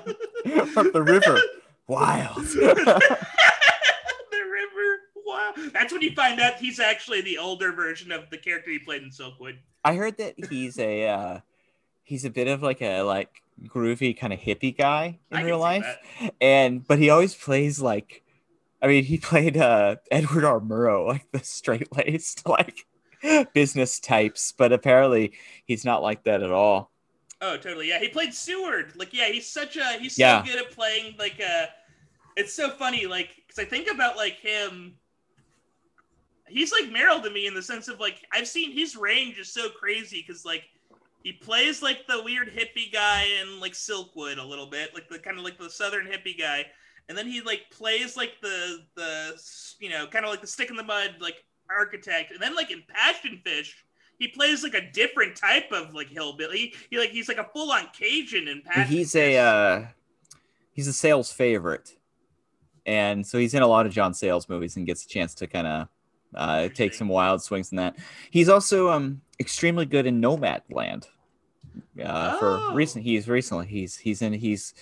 He's one of the few outside of Frances McDormand, one of the few actors who's not playing themselves in the movie. He what was I gonna say? I had a friend who just my friend Maria, shout out to Maria. She just texted me that movie's now on Hulu apparently. Yes, it is. Yeah, as of today. I'm gonna watch me some Nomadland maybe later tonight probably. For a street break before I'm gonna drive back in. We should probably talk about if this. We know it's complicated, but is it bracket worthy? My vote is a no. Yeah. She's great. Yeah, she's great in it. Not a lot of heavy lifting, and not that there has to be heavy lifting, but I think it's a part that isn't too far outside the zone for her in terms of. Yeah, it's not super flashy, It's not. Yeah. And it's like it is. And I think you're 100% right. And it's also, there's other movies where has more to do. It's so funny because she is like the protagonist of this, but like if anyone was gonna have a bracket worthy performance, I guess it would probably be Baldwin. Yeah. Like if we were ever to do a season 87. We're at Baldwin. We've lost our minds. We've done our minds, yeah. 2,500 episodes of the show. Like I have a beard that goes down to my toes. My voice has gone like full Marin. Yeah, we're just asking each other who our guys are for no reason. So Alec, who's your guy? Yeah, who's your guy, Alec? No one there. We've still no celebrity has come up. 2,500 episodes, we've had 0 celebrity guests. Yeah, not even Pepper. Not even 49 Twitter followers. Yeah, 49. Yeah, I'm looking at the analytics. Oh, we just got 72 listens. Not bad. Yeah. Big. Yeah, we're texting each other. Big week. Big week. Yeah. Season 87. Yeah. We talked about Glenn Ross again. Yeah, for like the 7th time. Yeah. 7th actor in Glenn Ross. Yeah. This is like, after we've done like a Kevin Spacey one. Yeah, I know. And, we're just like depressed the entire way through. Of course, in light of allegations that came later on. We know he's bad. This is all we have left. So, like, he's good in this. He is a total creep. Yeah. If we did a Kevin Spacey, we're not going to do one. Kevin Spacey's evil. We're never going to. We're not. He's bad. But if we did, we'd have to include his insane. Like, that would have to be a movie in itself. That'd be like one of the brackets. Would be his insane Christmas videos. Oh yeah! Oh my gosh! Those are like a movie, and it's like those are like a performance. And we are not this kind of show, but I'm fascinated with the conspiracy theories that go around with what he's actually like alluding to and talking about in these videos. Like, if you go down the rabbit hole of that, that could be a Patreon episode. We could go down the Kevin Spacey hole. That could be a fun, do our own version of TrueAnon. Yeah, just the one suspect. So this is where he's calling out the royal family for being pedos. Oh God, yeah. These are his Epstein allegations. Yeah. Oh God, he's on like those flight logs. I bet he. Yes. Yep. That's what I thought. Yeah. Him and. No, he's a part of that entire. Oh boy, we are really. Yeah. It's 10:20. It's 10:20. We're toward the end of the episode. We're going left. Yeah, we're talking about Epstein allegations. Yeah. Yeah. Only. Yeah. Oh man. It's so okay. We're moving on. I can't talk about. But this. I mean, I think it's far more fascinating what Chris Tucker was doing there. But that's what I was thinking too. Yeah. Like, what the fuck is he doing? Yeah. I wanted to say like he's the if you were gonna say there's like one person that didn't like do anything. Yeah. Although maybe. Yeah. Who knows? Maybe Chris Tucker's not a good boy. Yeah. Good boy. You're talking to a major True Detective fan here, so I'm picking away the pieces. I'm the Russ Cole of this universe, and I don't trust anything. You don't trust Chris Tucker? Oh no. You know what? That's good though. We need a Cole. We need a Cole. Yeah, we need a Cole. We need someone who just you gotta tell time. You gotta show the flat circle to us all, baby. But to sum up this odds and ends episode, I think we're saying that it's like Evil Angels or Cry in the Dark. Yeah, definitely. Yeah. I think good. River Wild, and it's complicated, although much more like fun romp. Yeah, enjoyable shows. I would watch those two before Cry in the Dark. Probably not. There might just be a little too lightweight for what we're talking about, but just a hair. We're happy to have covered all three of them. And since we did, and we saw some good stuff, how about giving out some Tucci awards this week? Let's do it. I think we got a lot of contenders this week. Do you want to go first and award your Tucci award? Man, you know what? I have to give it to David Strathairn. That's my Tucci. Excellent. Yeah, he was such a good. I mean, don't get me wrong, Alec Baldwin's great, and all these a lot of great performances. But man, like Strathairn's like. His jump from Cuck to King, like his you need to believe it. It feels earned, and like he has like this one scene in the beginning where like he kind of show that he's like a good person and actually kind of a bit of an alpha when like he goes into the water because like Kevin Bacon's character can't swim, and Strathairn is a great swimmer. Yeah, a great swimmer, great climber too. That is so insane. Like the things he like free climbs. Yeah, I know. Free climbing.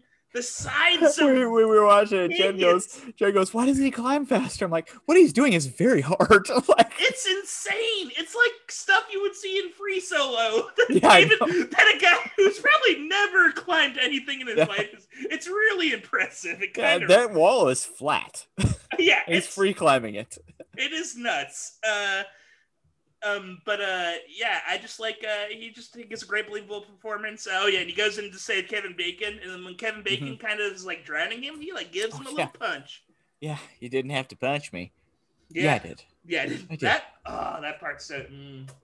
It's good. It's a good movie. Check it out. Giving it great pick. So I want to do a quick brief runner up. Ooh. I can give my runner up to Sam Neill in A Cry in the Dark. Yeah, I thought he was really good in it. I thought he was very emotional to Streep's stoicism. Mm-hmm. But for me, there was only one choice, and this week it's Kevin Bacon for River Wild for me. I thought just a perfect bad guy, charming, scary, mean. He's great. Nothing redeeming about him at all. Total scumbag. What a great And you know what? I'll give a supporting to John C. Reilly. Supporting like a runner-up teach because he's so great in that little puppy dog role. He is such a and he's like kind of like he's like the perfect amount of like threatening when he needs to be threatening. Because there's like that one scene where it looks like David Strathairn's gonna find the body of. Oh yeah, the dog has gone up in the woods to look for like they lost the dog, and the dog kind of has Frank's body, where we assume. Yeah, and it is like that scene is kind of like chilling, and I was like, wow, that's like a side of John C. Reilly I don't see very often, like a chilling. Like I can't think of that many movies where like he's chilling or like scary. Although, like, I guess there's like sometimes when you watch Dave Grohl where it's like, oh, this is like a kind of a scary character. Yes. Like this character's like, this is not a character I want to hang out with. He's a little dangerous. It has that Tim and Eric quality of it's very, very goofy, but just under the surface, you're like, oh, there's something very sinister happening all throughout here. There is an insane darkness in this man. Like, oh man. Everyone watch Steve Grohl. Always good. Go on YouTube. Watch The River Wild. We clearly are over the moon for it. We loved it. Yeah. And It's Complicated was very enjoyable. Like when I was watching Cry in the Dark, I told Patrick, I was like, I kind of just am feeling watching It's Complicated again. Yeah. But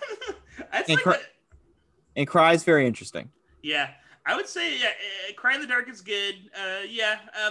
And then, like, I think, like, It's Complicated. It's also just, like, another perfect example of if you're on an airplane, pop that bad boy in. What an airplane movie that movie is. Wow. Because you can, miss 15 minutes of It's Complicated, come back, you're fine. You're not missing much. Yeah, you're good. Yeah, you come back and, they're eating croissants again. Yeah, you're good. You're seeing, Meryl Streep used that bread dough as a little beard. But this is our final episode before the finals. You got a big we're not going to make predictions because I think we're still working it out in our head, but I know we have talked to a few of the fellow Academy members and there are things could go either way. We do know that Sophie's Choice has a lot of respect, but Florence Foster Jenkins has a passionate fan base among the Florence heads. So we will see what happens. I'm stoked for the final episode. I'm stoked. We've got a lot of really cool and fun future plans for the show. We have, as we teased, a palate cleanser between season 1 and season 2 that we're going to do. And then season 2, we have decided on the actor. We will not be revealing the actor for a few weeks yet, but take your guesses. Let us know who you're thinking. Yeah. If you have any guesses, let us know on the Acad. It's our Twitter.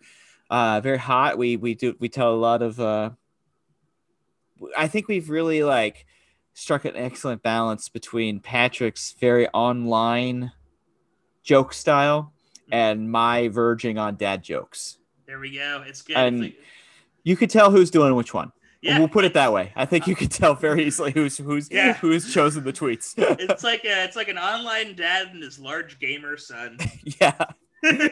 And much like Meryl Streep and her kids, the best of friends. Yeah. Yeah, I'm Hunter Parrish. Yes. Oh, weirdo. Total alien. Yeah. Probably a murderer of some kind. Bodies in that apartment. I'd never seen that actor before. I'm like, who the hell is this guy? And I was like, oh, he works. It's just, this is weird. Yeah. It has nothing to do with anything other than and the oldest daughter is the daughter that cons is the Fed who cons Jerry Rubin in the trial of Chicago 7. Wow. Yeah. I was going to talk about, I just watched that movie recently and I can't believe I didn't notice that. That's an odd movie.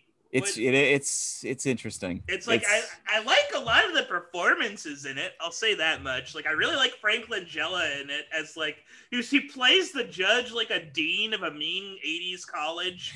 I know, you're on double secret probation, Jerry Rubin. Yeah. You can't come in here dressed like the judge. Abby Hoffman, you're flunking out of this university. Beta House. Yeah. Yeah, it's strange because I think it's very, very skillfully done. Mm-hmm. And I was noticing this on Social Network the other day, Aaron Sorkin is willing to bend reality to his movie needs. Yeah. To an extreme level. And yet he's known as the dude who does true stories. And I'm not normally a big complainer on that sort of thing. Movies are movies. It's fine. Don't take your history from them. But it is this one was the most glaring one of all that he's done. I mean, just when when Abby Hoffman says, "I love the United States and I love democracy," you're like, it's pretty. you. You could do the minimal amount of research and be like, that ain't true. Yeah. and the scene where like Joseph Gordon-Levitt is like conflicted and a good guy, you're like, he wasn't. Like, that's pretty, like, he hated these there hippies. Also wasn't like a weird mutual respect between Joseph Gordon-Levitt and like Abby Hoffman. No, also, they hated each other. Also, Jerry Rubin isn't like a weird clown man. Like, yeah, he's not a dope at all. It's like, oh, it's me, Jerry Rubin. Although I saw favorite part of the movie when Jeremy Strong catches that egg. Yeah. Like, hell yeah. I was like, give me more of that. But it is like, it's a pleasing, entertaining movie too. Yeah, so it's like, it's very conflicting in that regard because it's kind of being bent to what Aaron Sorkin needs and what Aaron Sorkin believes. Mm-hmm. But because it's a true story that's still very relevant, which is why they made it. Yeah. It's a little queasy because of that. It's a little bit queasy. Although it's like I'd say like that maybe is a good example of like if you're like writing, so like I was kind of like half watching that movie while I was writing. It's like the perfect movie to do that too, because it's like, yeah, you know that a lot of what's happening isn't like fiction or isn't like, it's fictionalized. That's what I'm trying to say. It's fictionalized. Yeah. It's not like, you know, true to the story. Like if you want to, you know, learn about the Chicago 8 that became the Chicago 7, yeah, I read a book or like read the transcripts of the trial. Yeah, I've heard the transcripts of the trial are very entertaining. Yes. Comparably. And like if you just want to have like, you know, luxuriate in some, the thing I do like about this movie is it is one of those movies that's like, oh, everyone in the cast is like a fucking slapper. You got John Carroll Lynch, oh, he's good, and his part's also weirdly trivialized in some ways. Well, yeah, like he would have never punched anyone. Yeah. That character. That his entire thing was pacifism. Well, they needed him to do that to prove the point that World War II was like, which is like a weird, like it's like World War II was good. Like I think Aaron Sorkin was like mad that character was like a conscientious objector during World War II. He had to like, because it's very, very clear that Aaron Sorkin likes Tom Hayden the best out of all of the characters, and that's the character he identifies with because Hayden was the pragmatist. Yep. The guy who wanted to work within the system. Ends up working in the system. Yeah, ended up working in the system. Anarchy doesn't fit in the Sorkin worldview. And I think like having a worldview, even if you disagree with it, I think it's very important for a screenwriter or filmmaker. Like Nancy Meyers has a worldview, which is very like cool. It's like, it's very unique. It's specific. She does have like a specific, I do like, she has like an oeuvre. She has a style. She is an auteur. Yeah. Like, I think like being invisible, to me at least, is kind of boring. Yeah. And Sorkin is not, even though I think that this Trial of Chicago 7 also would have benefited because Steven Spielberg was originally supposed to direct it. And I think he would have brought a little bit more flash and pizzazz to the visual proceedings. Oh, definitely. It's kind of a flat movie. Yeah, it's another Netflixy film. It kind of feels like a little bit of a TV movie. And I think they did a nice job in the riot scenes. Yeah, those felt kind of like lived in, and much better than like I feel like. And I will say I like the court scenes, like in the actual court. Like I think they did a good job there. Like the dialogue is snappy. Like I wasn't super bored during those scenes. There were some great, like I like the moment with Bobby Seale where they bring him back in after he's been gagged, and that like you show like how it kind of shows you how insane this judge was. Yeah. I mean, he was like a total creep judge, like a not it's a psycho. Yeah, psycho. But it's so that took us on a wild turn, but Trial of Chicago 7, the Academy says it's all right. Yeah, if you're like making a grilled cheese sandwich and you need something to like listen. But I mean, at the same time, it's the Academy prides itself on not being a blanket haters on anything. So it's there's something to like in it. It's very skilled. Yeah. Jeremy Strong rips. He's fun. But before we head out, Patrick, is there anyone? I mean, we've had a wild, rambling, rollicking Oh yeah, cross-country trip, cross world. crackling. We visited Australia. We've gone down the River Wild. We Yep. luxuriated over croissants and white wine We went in through the Santa gauntlet. Barbara. We went down the gauntlet. We'll Oh put it yeah. that way. So we've seen quite a bit. Is there anyone or anything you'd like to thank before we head out today? Oh man, like final thanks. I want to thank, you know, dads that work just a little too hard that need to prove to their family that he loves them and cares. I gotta thank the entire nation of Australia.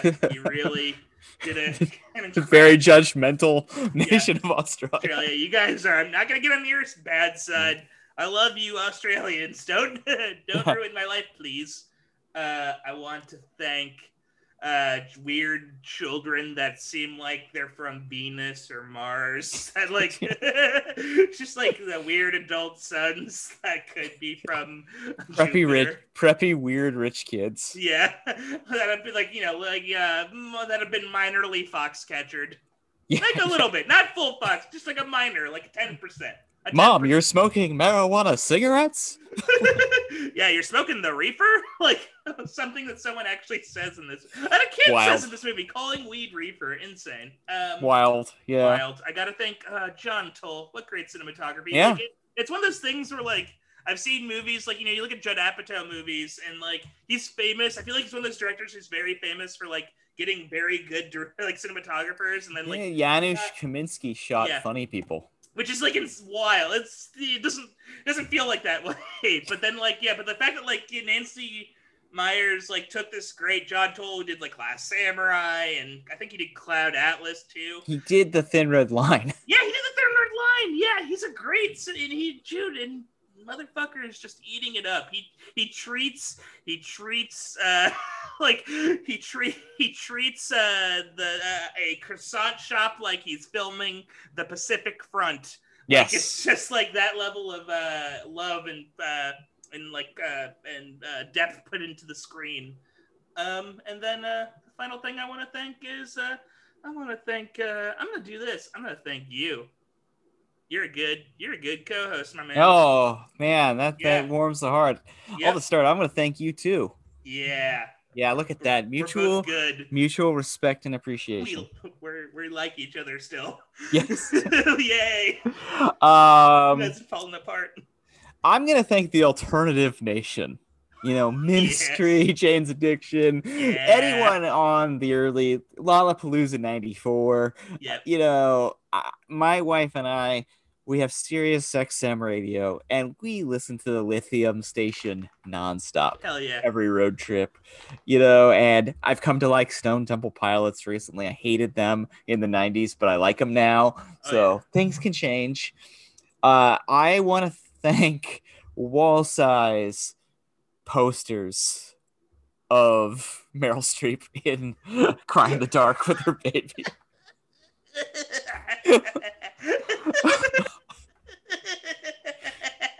If you got one, put it up. Do it. I want to thank Chocolate Croissants. Gotta do that. So good. I want to thank cars that define your character. Yes. And I think Golan and Globus, I want to thank them for Canon Films, for giving us the wide variety of everything from Chuck Norris in Invasion USA to Meryl Streep in A Cry in the Dark, all the way to John Cassavetes' last film, Love Streams. You did it all, Golan and Globus. It's magic. Wow. And I want to thank our audience too. Thank you so much for hanging with us through this first season. I know that we've had a lot of fun. We're kind of maybe rough around the edges, but I hope you enjoy that we are. Yeah, just, we're sincere and having fun and being goofy, because this is very, very enjoyable way to go through quarantine. Oh God, it makes having a project like this definitely keeps me sane. Like if I can't like hang out with people and stuff, might as well like start a podcast. Yeah, you never lose track of time when you have to watch Florence Foster Jenkins again. Yeah, it's like, oh, it's already been 2 weeks. Yes. I know. I was looking at my Letterboxd and I was like, oh my goodness. The window has grown only shorter between Iron Lady viewings. Oh God. But yes, thank you so much for hanging with us. We're very, very excited for our season finale next week. But and so hope you're on the edge of your seats, because we are too. Yes. All right. See you next week, everybody. Oh man, goodbye. Thank you. Pour se rendre utile et passer à l'action, il suffit juste simplement de s'agiter. Faire les gens qui jouent en évitant les coups qu'on se donne à ça, en gesticulant sans arrêt. Les mains toujours au bout des bras, brasse l'air inutilement. À force de remuer, remuer, j'ai mal aux mains. À force de traîner les pieds, j'ai mal aux mains. À force de remuer, remuer, j'ai mal aux mains. À force de traîner les pieds, j'ai mal aux mains. Je gaspille mon énergie, je multiplie les efforts pour ne pas avoir tort. Être faux pour mieux faire vrai, c'est bien, mais c'est beaucoup de travail pour rien. C'est beaucoup de travail pour rien, et ça fait mal aux mains. À force de remuer, remuer, j'ai mal aux mains. À force de traîner les pieds, j'ai mal aux mains. À force de remuer, remuer, j'ai mal aux mains. À force de traîner les pieds, j'ai mal aux mains et aux pieds.